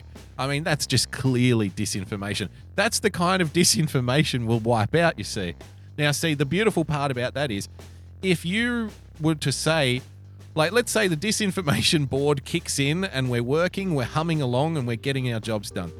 Now, you put on Twitter, something to the effect of, Twitter is biased against right-wing people. The disinformation board then flags that comment for disinformation because clearly Twitter is not biased against right-wing people, and therefore your account is removed. Now, every time somebody accuses Twitter of being against the right, they have their account removed until such time as you remove everybody from a particular political standpoint, because they all think that the system is biased against them, at which point it will be, but then of course there'll be nobody left to say the disinformation that it is. You see how this works? I mean, it's beautiful. I think it would be great to see this context be added. Yeah. So the context is just going to be, right, so you have a conservative or a right-wing person saying, Twitter has been unbiased against the conservatives. Yeah. And then underneath it says, from the Ministry of Truth, it says, nuh-uh, and then it's got like a finger snap. It's just like, yep, that's all you guys need. That's it. Total disinformation. Hell no, girlfriend. Honey. Fuck yeah. There's already this... Let's get back to this government official spilling the tea. There's already this idea, this allegation that there is anti-conservative bias on the platform. So silly. Even though there has been study after study proving, in fact, that often it's liberal voices that are being silenced, particularly minority voices. I still can't get over the head bobble. Every time she talks, I'm just watching it. It's like almost a figure eight if you watch the motion from the nose. The fun part for me is always trying to figure out, like in this example, Jason, does she really mean it? Press 1 in the chat if you think she really means it. Press 2 in the chat if you think she's gaslighting you, because it's harder to figure out than you would think. Right? 1 in the chat for she really means it, 2 in the chat for gaslighting. While they're polling, could you just tell me what you have against 1? You never let 1 win. It's always a 2. It's always going to be a 2 with you. You're just about that shit. Is that what this is? You think I'm rigging these elections? Boogie, are you monitoring 1s for disinformation? Is this what's happening? Oh, no. I think you just got me flagged, you son of a bitch. I've been rigging the vote this whole time. It seems like 2 always wins. They hate the 1s. Look at that. Wall-to-wall 2s in the chat. People think she's gaslighting. I don't understand. I thought 1 had an equally you know, an equal chance of winning. What was number one again? Oh, she really means it. She really does think that, you know, that's all bullshit. And the major group getting banned off social media is, what was it? The minorities. Okay. So there has been study after study. Study after study. Often it's liberal voices that are being silenced, particularly minority voices on social media. So I think we're going to see more allegations of that. We're going to see more allegations of that. That's fantastic. Parents protesting school COVID policies face dozens of FBI investigations.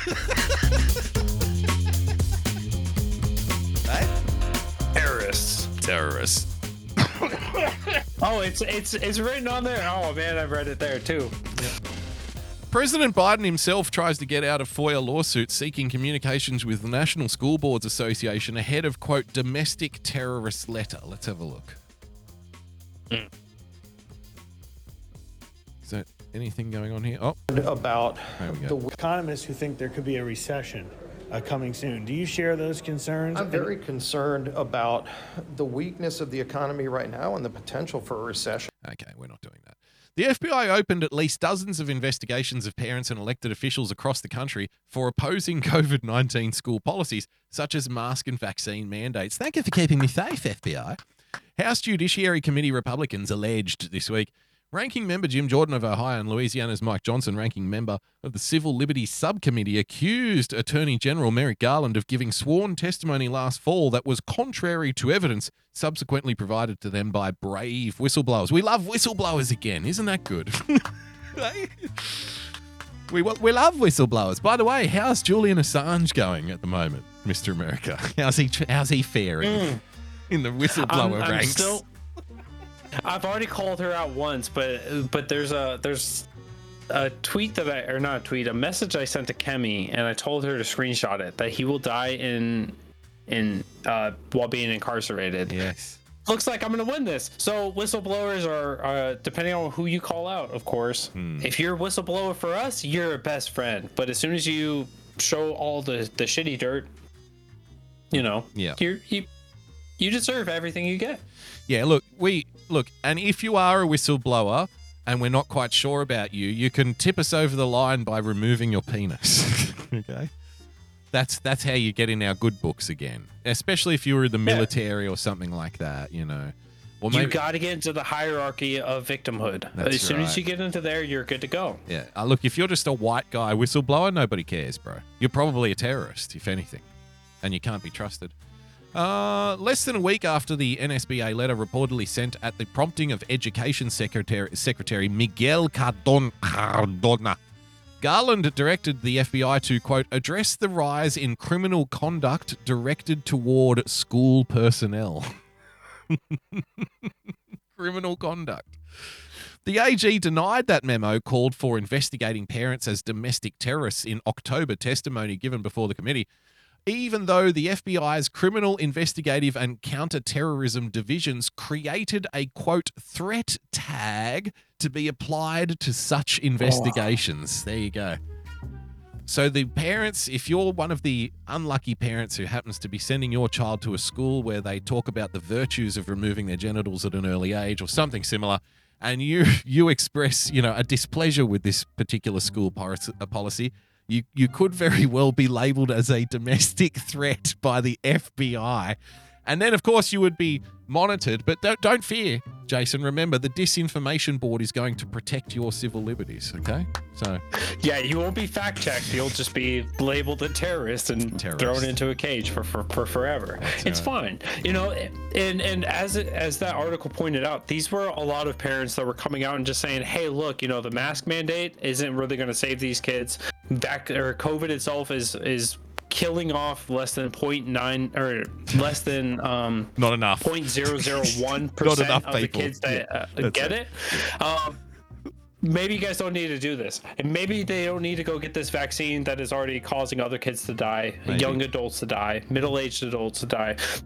Maybe we could look at this from a scientific standpoint, and the Department of Education, these school boards and everyone else were like, oh God, you're a criminal, you're a terrorist, you're trying to kill all of us. Yep. It's an incredible way of providing disinformation.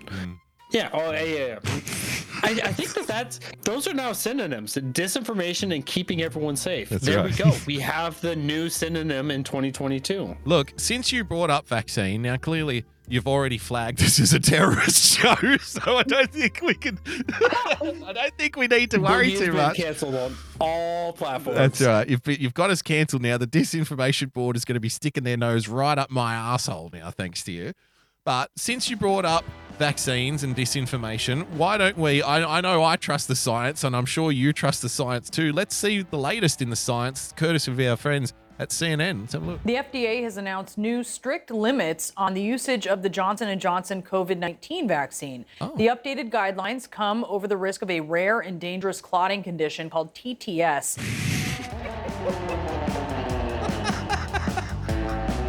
Just 3 months ago, saying that the vaccines would have caused any risk would have been labeled as disinformation. You'd have been silenced on every social media platform.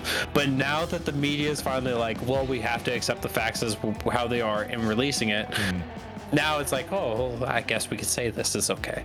And you know what? Like, we've often spoken about this. I think most people would be satisfied with mea culpa in these moments.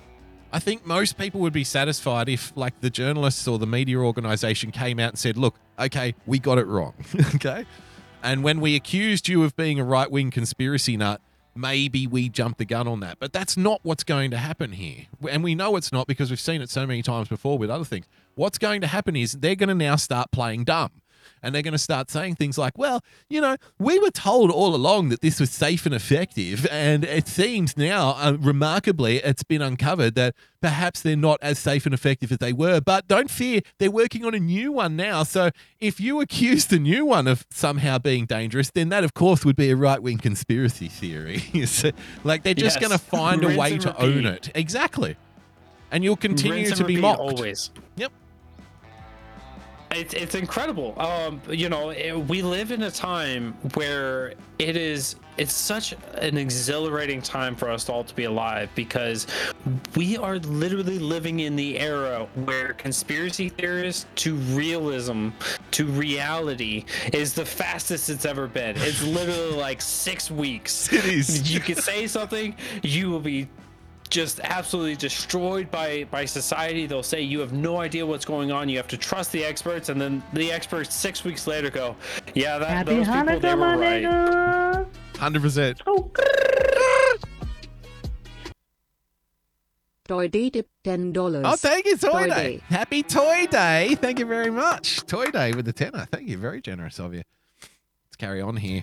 Let's carry on here with the totally safe and effective thing that is now being taken off the shelf. Which is now going to be governed by various restrictions because of this very rare thing that happens when you take it. The FDA has announced new strict limits on the use. Strict limits because of a thing that happens so rarely, Jason. Like, why would that be the case? If it's so rare, why would they start having strict limits on who can use it? Question? Comment? And these vaccines have such a long-lasting effect that you need a booster 2 months after you get 2 them. months, yeah. Excuse me, director of J&J, Daily Boogie Bumper from the Daily Boogie. Can I ask, if the side effect is so rare that it's barely statistically relevant, why are you taking your product off the shelves? Comment? Well, it's safe and effective. Usage of the Johnson & Johnson COVID-19 vaccine. The updated guidelines come... Guidelines.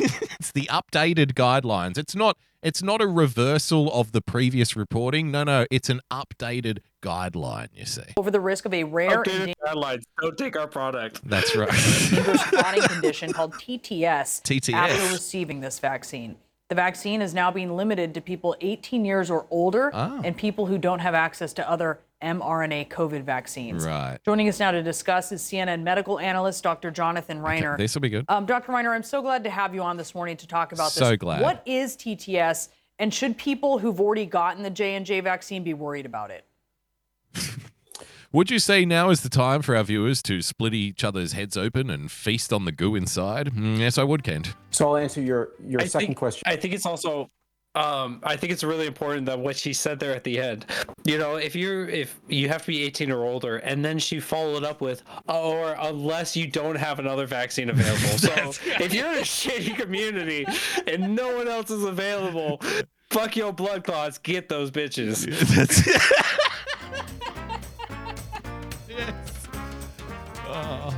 Look, we're restricting this one only if you can't have any of the other. It's so awful, we'd rather not use it. But if you can't get any of the other vaccines, then yeah, sure, this is the most deadly, but it's the only one you can have. So I'm afraid this will have to do. First, which is Don't worry, we care so much about, you know, the people of Africa that as soon as we have an excess here, we're gonna send the Johnson & Johnson straight over there to Africa. We're gonna start loading up the ship. We're gonna start loading up the shipping containers as we speak with the old J&J vaccine. And we are so compassionate. Love us. Yeah, and when we drop them off over there in, you know, West Africa somewhere, they're going to be like, so who can take the vaccine? We're going to be like, anyone, 5-year-olds, 6-year-olds, just give them to whoever. It doesn't matter. But you were only giving to 18 years old. I don't know why my African sounds Indian. I'm going to have to work on my people. No one who has received this vaccine should worry about this complication at this point. At this point. If you literally give it a couple of weeks, Johnson that morning, don't worry, guys. It's fine. You're safe for now. Don't worry, we have immunity. Don't worry about it. You can't make any changes to your decisions. No. You're screwed with this. Just move on with your life. Just get on. Don't get stressed about this, or you'll have a blood clot. All right? Yeah. Don't get stressed. That's right. Look, nothing bad's going to happen, but you know.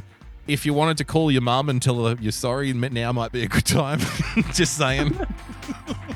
So TTS stands for thrombosis with thrombocytopenia, which translates to clotting with low blood platelets. Right. And it's a syndrome that can occur sort of naturally, sometimes in the setting of infection, sometimes as a unusual reaction to certain administered blood thinners. Okay. But what we noticed about a year ago is that a relatively small number of people were developing unusual clots or clots in unusual places.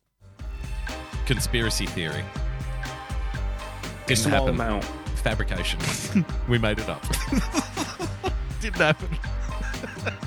It's such an insignificant amount of people that we didn't need to do anything for a year. And after that year, there was such an insignificant amount of people that we have to change our guidelines to make sure that we're protecting an insignificant, negligible amount of people. I mean, it was such an insignificant amount of people that the FDA is now restricting the use of the product because it was such an insignificant amount of people, right?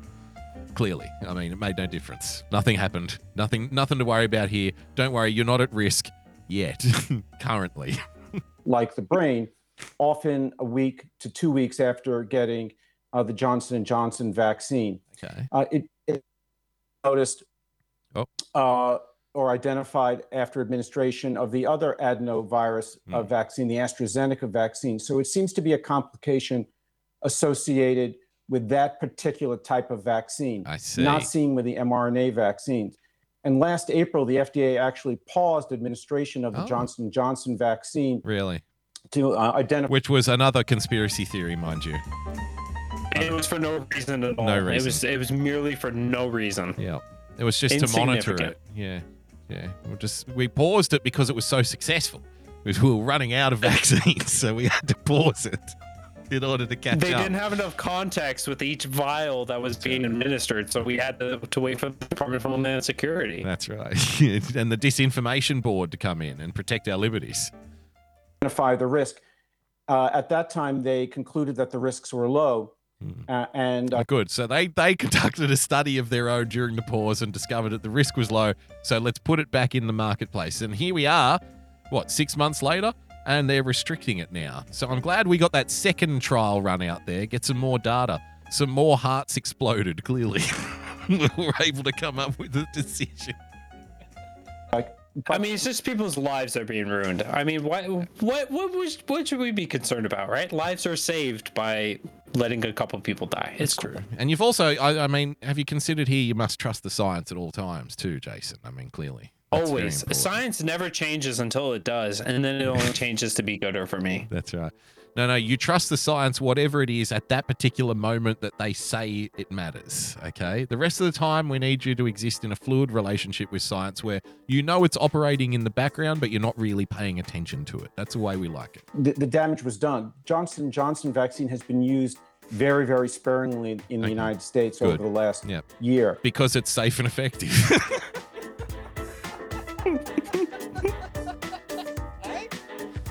The fucking audacity, mate. Look, this particular vaccine was paused last year after we noticed some anomalies. It has been severely restricted for 12 months. We have now further limited who is even eligible for it. So trust me, there's nothing wrong with it. That's what you're being told. And if I remember correctly, Johnson & Johnson was one of the free vaccines that was handed out in some of our less affluent communities in the United States. Would you say more urbanized communities, perhaps? Yeah, so, just trust them. Trust guys. the science, bro. They really care. Trust the science. I mean, only about 18 million doses of that vaccine have been administered compared to over 500 million doses in the United States of the mRNA vaccine. So and proud we are of that. Very sparingly. Almost no one has gotten it in the last several months. And the risk of this particular, sometimes severe or even fatal complication usually occurs within 1 to 2 weeks. Good. So if you got it yesterday, you're still in that window, all right? You're still at risk here. 1 to 2 weeks of just checking. But don't worry. Yeah, don't worry. It's fine. Everything's fine. And in fact, don't go on Twitter or anything and say that you're having heart palpitations as a result of it, because even though they do this story, that'll still be disinformation, you see. And you can't be too We'll careful. flag you. Don't you worry. We've got DHS not looking at you, but looking around you enough that we'll see it. That's right. I'll tell you what. Which way do you want to go here? All right, let's do a multiple choice, and we'll close out the show on this. So I'll give you 2 options, ladies and gentlemen, and you can vote in this as well, Mr. America, if you'd like. I'll give you 2 options. Now, option number 1 is a story from down here in Australia where governments are going to start charging Australians to travel into the city in which they live and go into the CBD. That's option number 1. Option number 2 is a celebrity gluing himself to a coffee shop bar top. So which one is it? 1 in the chat for taxation is theft, bro. 2 in the chat for glue my hand to that coffee cup. 1 or 2. See what you do. I'm not going to weigh in on this, but those are both. One sounds interesting. All right. I like James. Okay. All right. Rusty with the 2. Couple of 2s. Rick G, gloomy. Gloomy, baby. Oh, all right, looks like we're doing glue. I think we're doing the glue.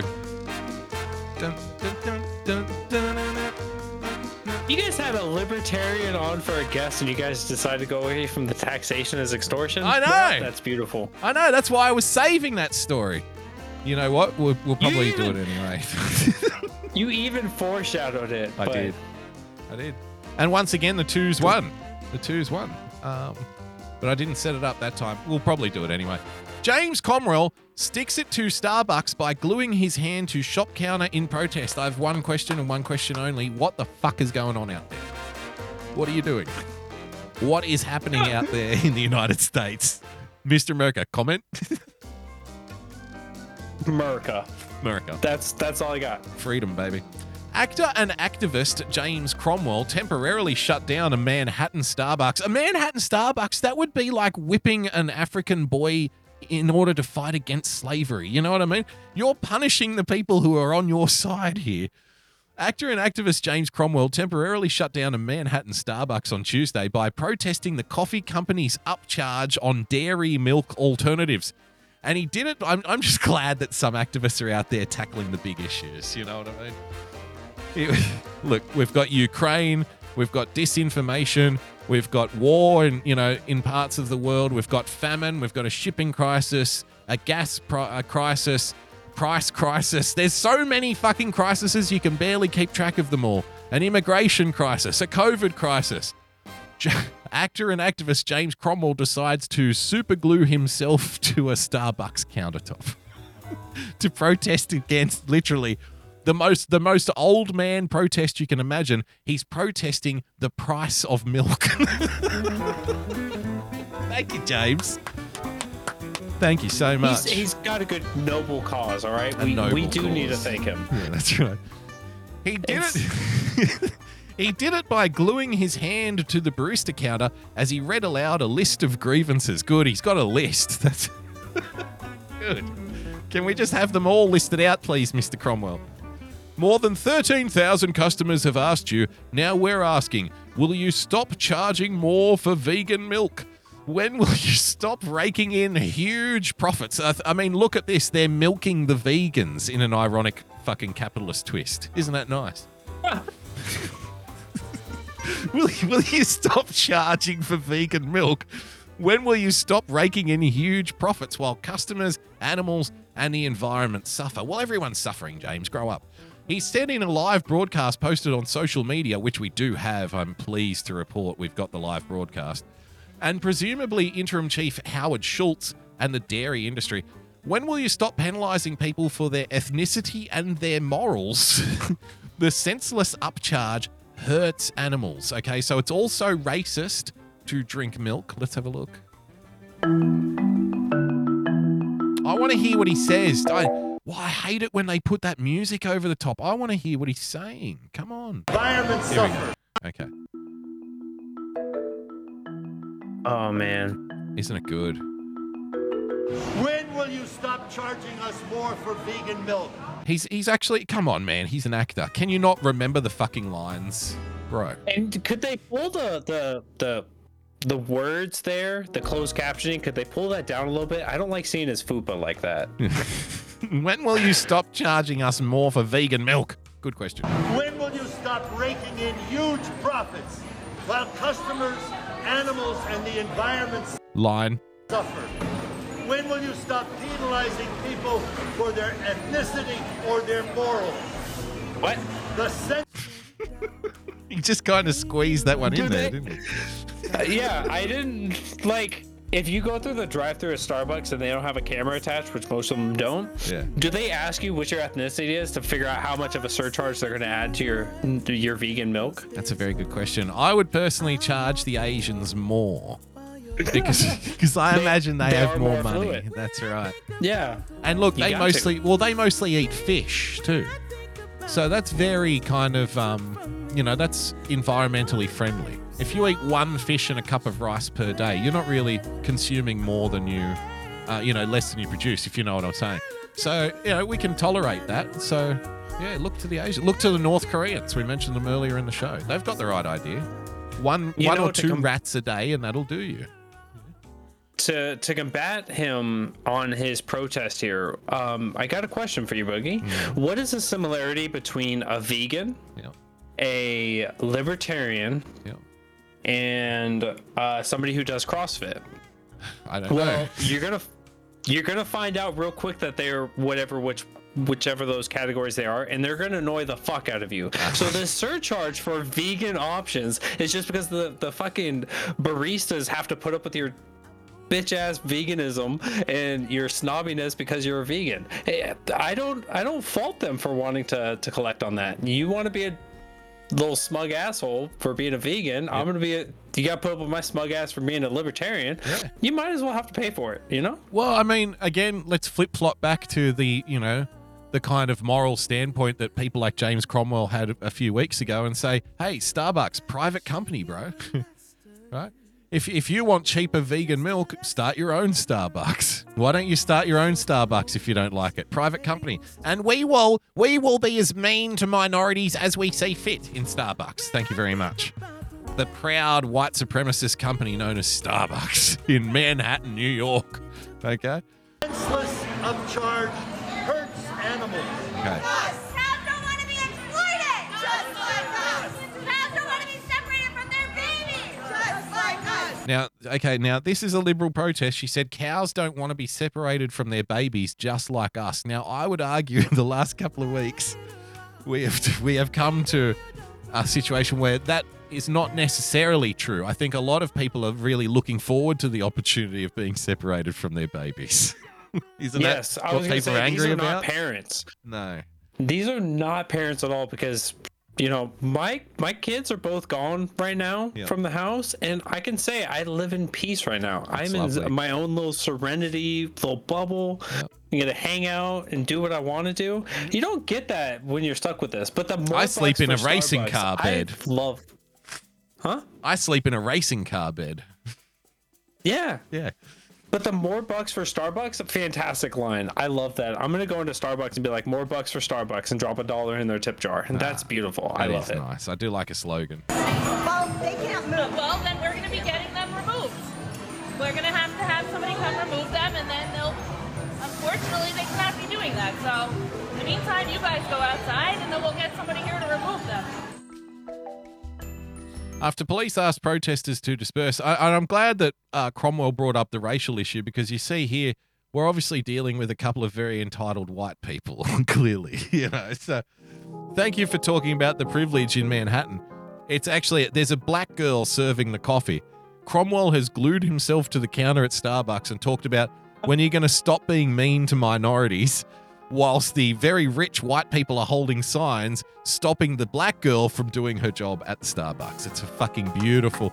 I just love when the universe devours itself. You know what I mean? I think that these are also people that are cisgendered, and they're also heterosexual, so they're quote unquote by society standards the quote unquote normal. But they would also like to speak on the LGBT community and speak for them as well. So it's, you know, these are the people you got to listen to. They have no disinformation whatsoever. They've spoken to all the people and can speak for the people. That's right. They know what they're doing. They're the experts. Yeah, good stuff. Have somebody come remove them, and then they'll, unfortunately, they cannot be doing that. So, Go outside. in the meantime, you guys Take it go outside, and ladies. then we'll get somebody Take it here to outside. remove them. After police asked protesters to disperse, Cromwell and another man freed themselves from the counter and went outside as well. So it wasn't even a real protest, because he super glued himself to the counter and then unglued himself. Well, then it wasn't glued, was it? And that's a skill, right? Because I can't use super glue without super gluing myself to myself. Yeah. So bravo to James on that one. Yeah, fucking congratulations. The man's a magician, multi-talented, multifaceted James Cromwell.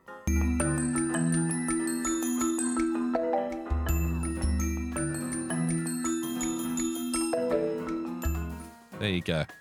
He's a man of many talents. I tell you what, we'll do this other story anyway, because fuck it, why not? Aussies could be charged a fee every time they drive into the CBD. Let's have a look.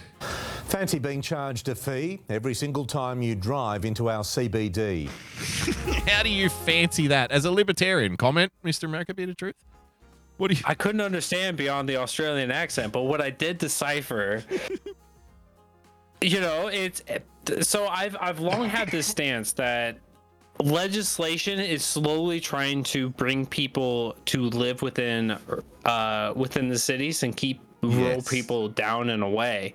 And so this is just that. You want to extract the value from rural people to the city living people, and the only people that are really going to genuinely be doing that is either city people that are working in rural areas, which is less common than rural people working in the cities. So it's a way to consolidate that money as much as possible. So bravo government for looking to just bind everyone up together, so that way COVID can be more disastrous when it comes back, because it's more of endemic than pandemic. There you go. It's funny you mention up the land issue, because I wonder if you face similar challenges in the United States or in different parts of the United States that we do here. So I technically live in Sydney, however, I'm like right on the edge, like the outer fringe, right? What they would call like the outer west. So out here, it's kind of like semi-rural at the same time. Like, you've got suburbia, you've got like industrial areas like factories and shit, and then you've got like farms, you know, and it's all kind of in the same kind of mix. So I was in the car the other day with my wife, and we drove past a huge area of land, and it's all gated up, and it's got a big sign on the front and says New South Wales Government Private Property. And I thought, wow, that's an interesting concept, isn't it? How can the government have private property? I don't understand. I thought we have private property and you have public property. Isn't that the way it's supposed to work? But anyway, there's a big gate and a big padlock and chain on the front gate and this sign, New South Wales government, private property, trespassers will be prosecuted. And I said, look at this shit. And my wife says, what's he fucking whinging about now? Kind of attitude. And I said, well, this is the problem. We lock up these huge sections of land. We cram everybody in. There's 5 million people who live in this city, right? It's a fucking busy place. We cram people into these suburban areas, make them live on top of one another, and we start building shoeboxes that go up into the sky because we tell ourselves that spreading too far and having too much room, that's bad for the environment. That's how stupid we are. We think that spreading people out is bad for the environment. You know, once upon a time, we thought spreading people out was better for the environment because why? There's less of an impact in the direct areas where the people are. You know, you can live in a bit more of a balance with the environment. When you put like a couple of million people in one place at one time, that's terrible for that's where all the pollution comes from, right? So that's hideous for the environment. But anyway, we lock up these huge sections of land. We call it government private property, which I didn't think could, exist as a concept. That's an oxymoron, yeah. Right? And then the land value goes through the roof. So when they eventually sell that land off in 10 years, 20 years, 30 years from now, it's worth 3 times as much. They get 3 times as much tax from it. Meanwhile, they're shoveling more and more people in, and the demand keeps the property prices, the land prices going up. They've basically become, the McDonald's of government. They're just going to buy up all the real estate and watch the money come rolling in. So congratulations to the government. And I wonder, do you have similar things going on over there, or is it just BlackRock doing it? No, we've got, so thankfully, while the police agencies will try to consider public property, i.e. like businesses and stuff like that, they'll try to consider those to be private, like a courthouse and all that, but we have people kind of safeguarding that in different capacities. Safeguarding democracy, that's good. Like it. Yeah, safeguard, yeah. And but we do have like that principle or that idea that we do have the private organizations that come up and buy up all this land. As we're looking at the economy right now, I don't know if you guys have an entity like the Federal Reserve, but we do.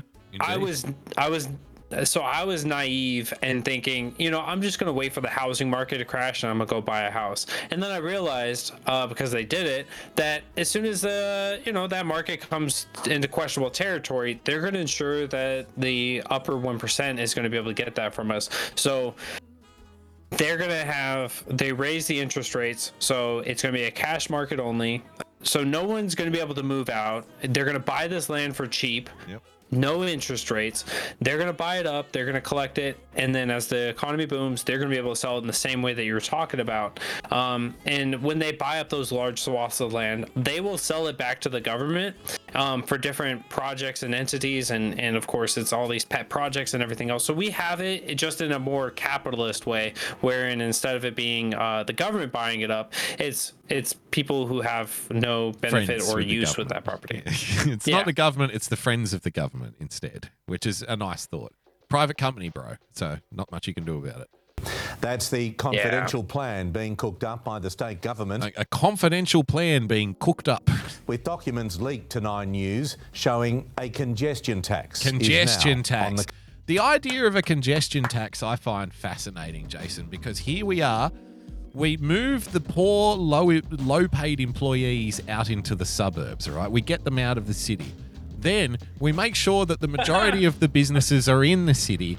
We then force the low-paid employees to travel into the city in order to make the money for them to go back to their low-paid lifestyle. They need to come into the city and serve us at the clothing stores and at the coffee shops and at the Starbucks and whatnot.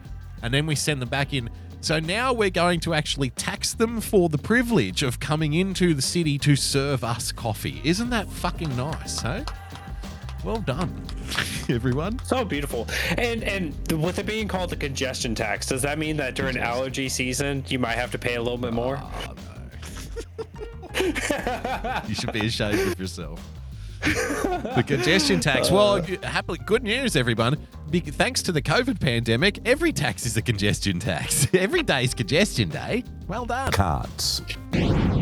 Let's have a look at The the reasoning. Perrottet government has a proposal to slug Sydney drivers a congestion. And by the way, yes, you are correct. This is a quote-unquote conservative government. Conservative government here in New South Wales. You know, I'm a little bit triggered by this video already, and I think it needs to be addressed for every good red-blooded American out there. Why haven't you shot them yet? Why aren't you shooting anyone yet? I think that's the American response, isn't it? Yes. Yeah. Where's the drive-bys? Like, what'd you guys go to school for? Learning? Like crazy. Come on now. Yeah.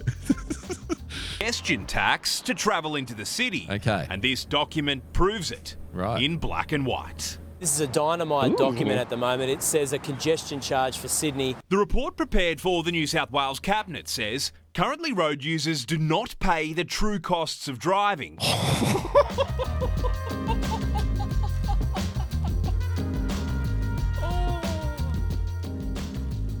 Charlie, look, and this is the beautiful part about this. So you mean we're going to be selling the roads then? That's what we're doing now. We're selling off the roads, okay? Charging for road use at certain locations or times Yep. can encourage customers to choose other options. Don't drive during rush hour. Don't drive when you get off of work. Just hang out at work, give them a couple more hours, save up a little bit more money, serve us a little more coffee, and then you could be on your way. And it's just, you know, the great. We've spoken about Orwell already tonight, and people know that I'm loath to use like the kind of cliched Orwell lines, but you really do need to go back and read an essay of his called "Politics in the English Language," because it's even kind of 60, 70 years later, however later it is, it spells all of this shit out. Look at this. In their press conference, their language, they propagandize every sentence. Every word of every sentence is thought of and, manipulated and molded. No, what we're doing is we're encouraging customers to choose other options. Now, what I would say is we're going to, financially punish people for traveling into the city. That would be the accurate way to describe what this is. Yes. Okay. It's a congestion tax. So we're going to financially punish you if you travel on this road at this time. And somebody, in the government, and we love the government here on the show, clearly, somebody in the government says, look, if we word it that way, it may be a little bit harsh. Okay. But sir, it's the truth. No, there's the truth and the truth, right? So how about this? We're, instead of punishing financially people who travel on a road at a certain time, why don't we word it, we'll encourage customers to choose other options. Well done, sir. That's where people in politics make their money, is by doing stuff like that. Not what they actually do, but how they get you to think about it. Yeah, back to the Ministry of Truth guy. But it's also important, like, whenever we talk about taxes, that I see every tax as a sin tax when it comes from the government. And that is, you should be discouraged from doing this to any means beyond what is necessary to live, because of course we have like an income tax, or we have a sales tax. So don't buy in excess, don't live in excess, don't work in excess, don't breathe in excess, don't listen to in excess.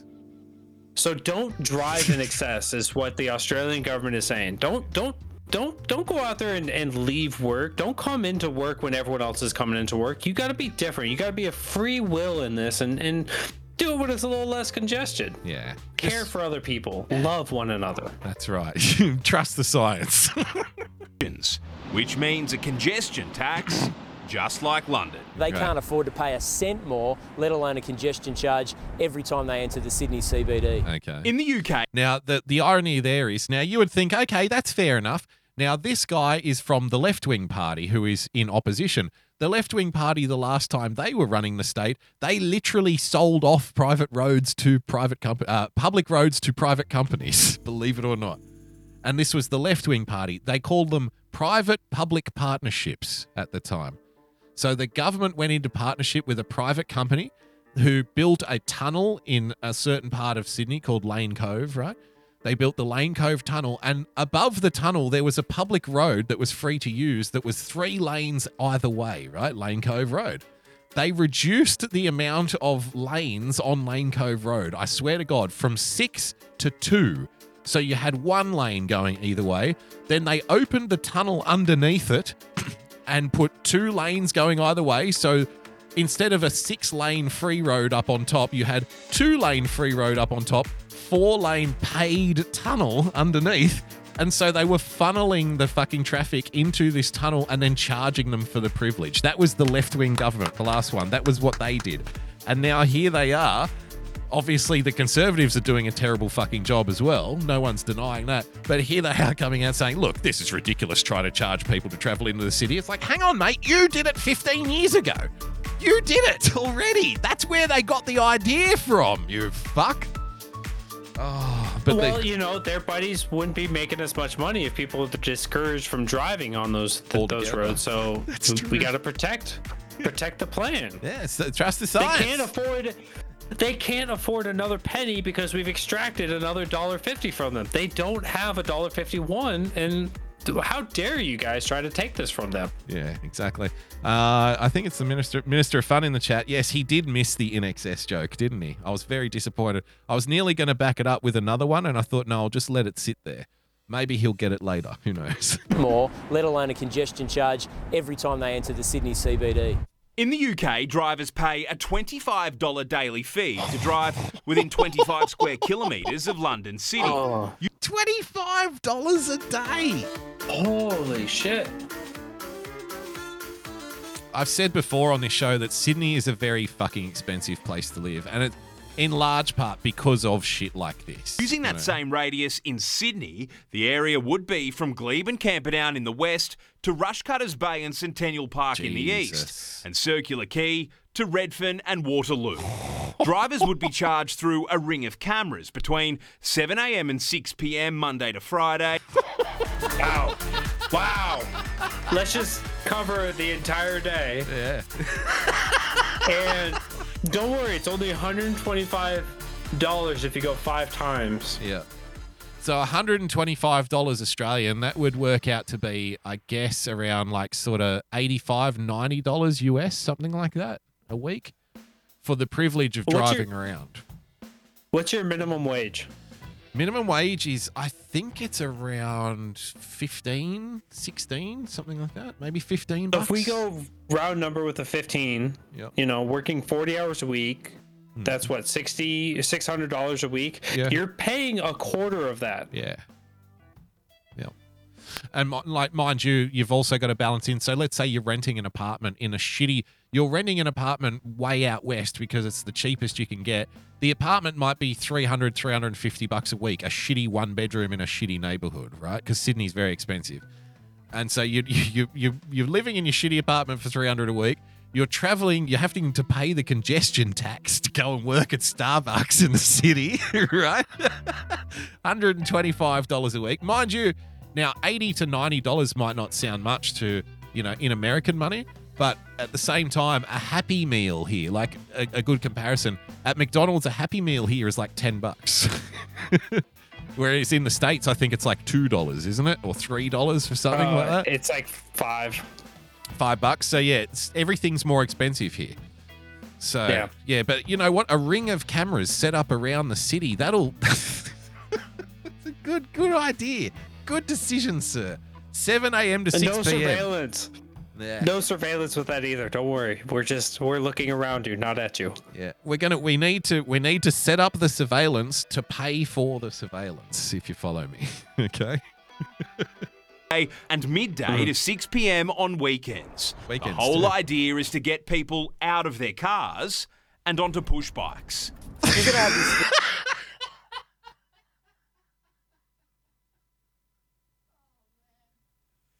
But with that Johnson & Johnson, you might get some blood clots and send that straight to your heart. Don't worry, though. We've got your best intentions at heart. Look, man, if you're not from Sydney, you probably won't get it, but they've tried this push bike fucking thing here for years. Let me tell you, like about 10, 15 years ago, Jason, they ripped out a lot of lanes of, traffic lanes in the city, in the CBD, and they started building bike lanes instead. And in the first 6 months, there were so many stories of bikers, riding, because you pull out of a driveway, you can't see the bike lane, right? It's just right there, right next to the footpath. Yeah. So repeatedly, there would be trucks backing out of driveways and people coming out of parking lots in the CBD, and these push bike riders just getting fucking cleaned up because you can't see them coming.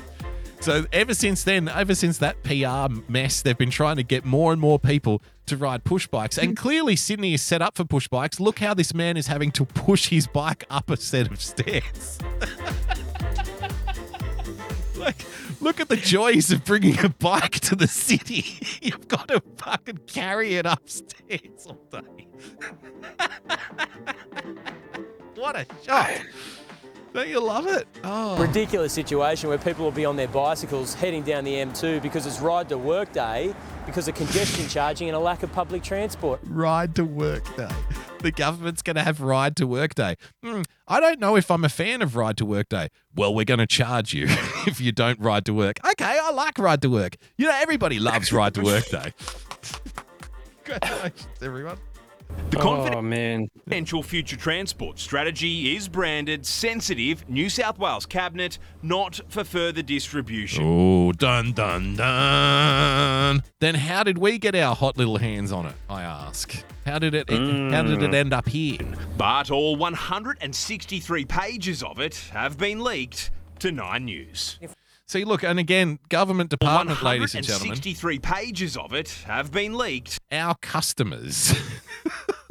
Our customers. Customers? You don't have customers. You're a government Our department. victims. Yes. Yeah. Our serfs. Our peasants. To 9 News. If we want to encourage people in the short term to come back into the CBD, because we know that the CBD is struggling, maybe in the short term this is not the best idea. Right. This classified government. Very strong opinion there, clearly. From If I could. Yes. So New York was struggling with this as well. And it's this idea that if we just tax people more, they'll come back to us. Yes. I don't know how governments come to this conclusion, but there's a reason why Andrew Cuomo was yelling at Florida. The entire state was like, "You're stealing my people. I'm just trying to tax them more. You guys are taking them." And it's just like, yeah, nobody likes to have more of their stuff taken from them at the threat of violence. Like, nobody likes that. No. So people don't like it. They like to demand others give more, but they themselves do not want to be part of that group. And like I've always said, you know, we've had these discussions before when we've done political shows in the past, right? Like, the problem is a pure libertarian will probably never get elected. And the reason is it's very difficult to convince people that they should stop getting what they're getting, you know? Everyone wants less government spending until, you know, the calculator gets turned to them. And it's like, well, don't take my stuff. Take that guy's stuff. I need my government money. Take his. He shouldn't have his. And those are the arguments we're reduced to. Both sides are willing to hand over taxpayer money, hand over fist, right? But the argument is between which group is getting it. Now, you're either on the side of give all the money to the illegal immigrants, right? Or you're on the side of give all the money to the fucking CEOs, one or the other. Like, which do you prefer? Choose your poison kind of thing.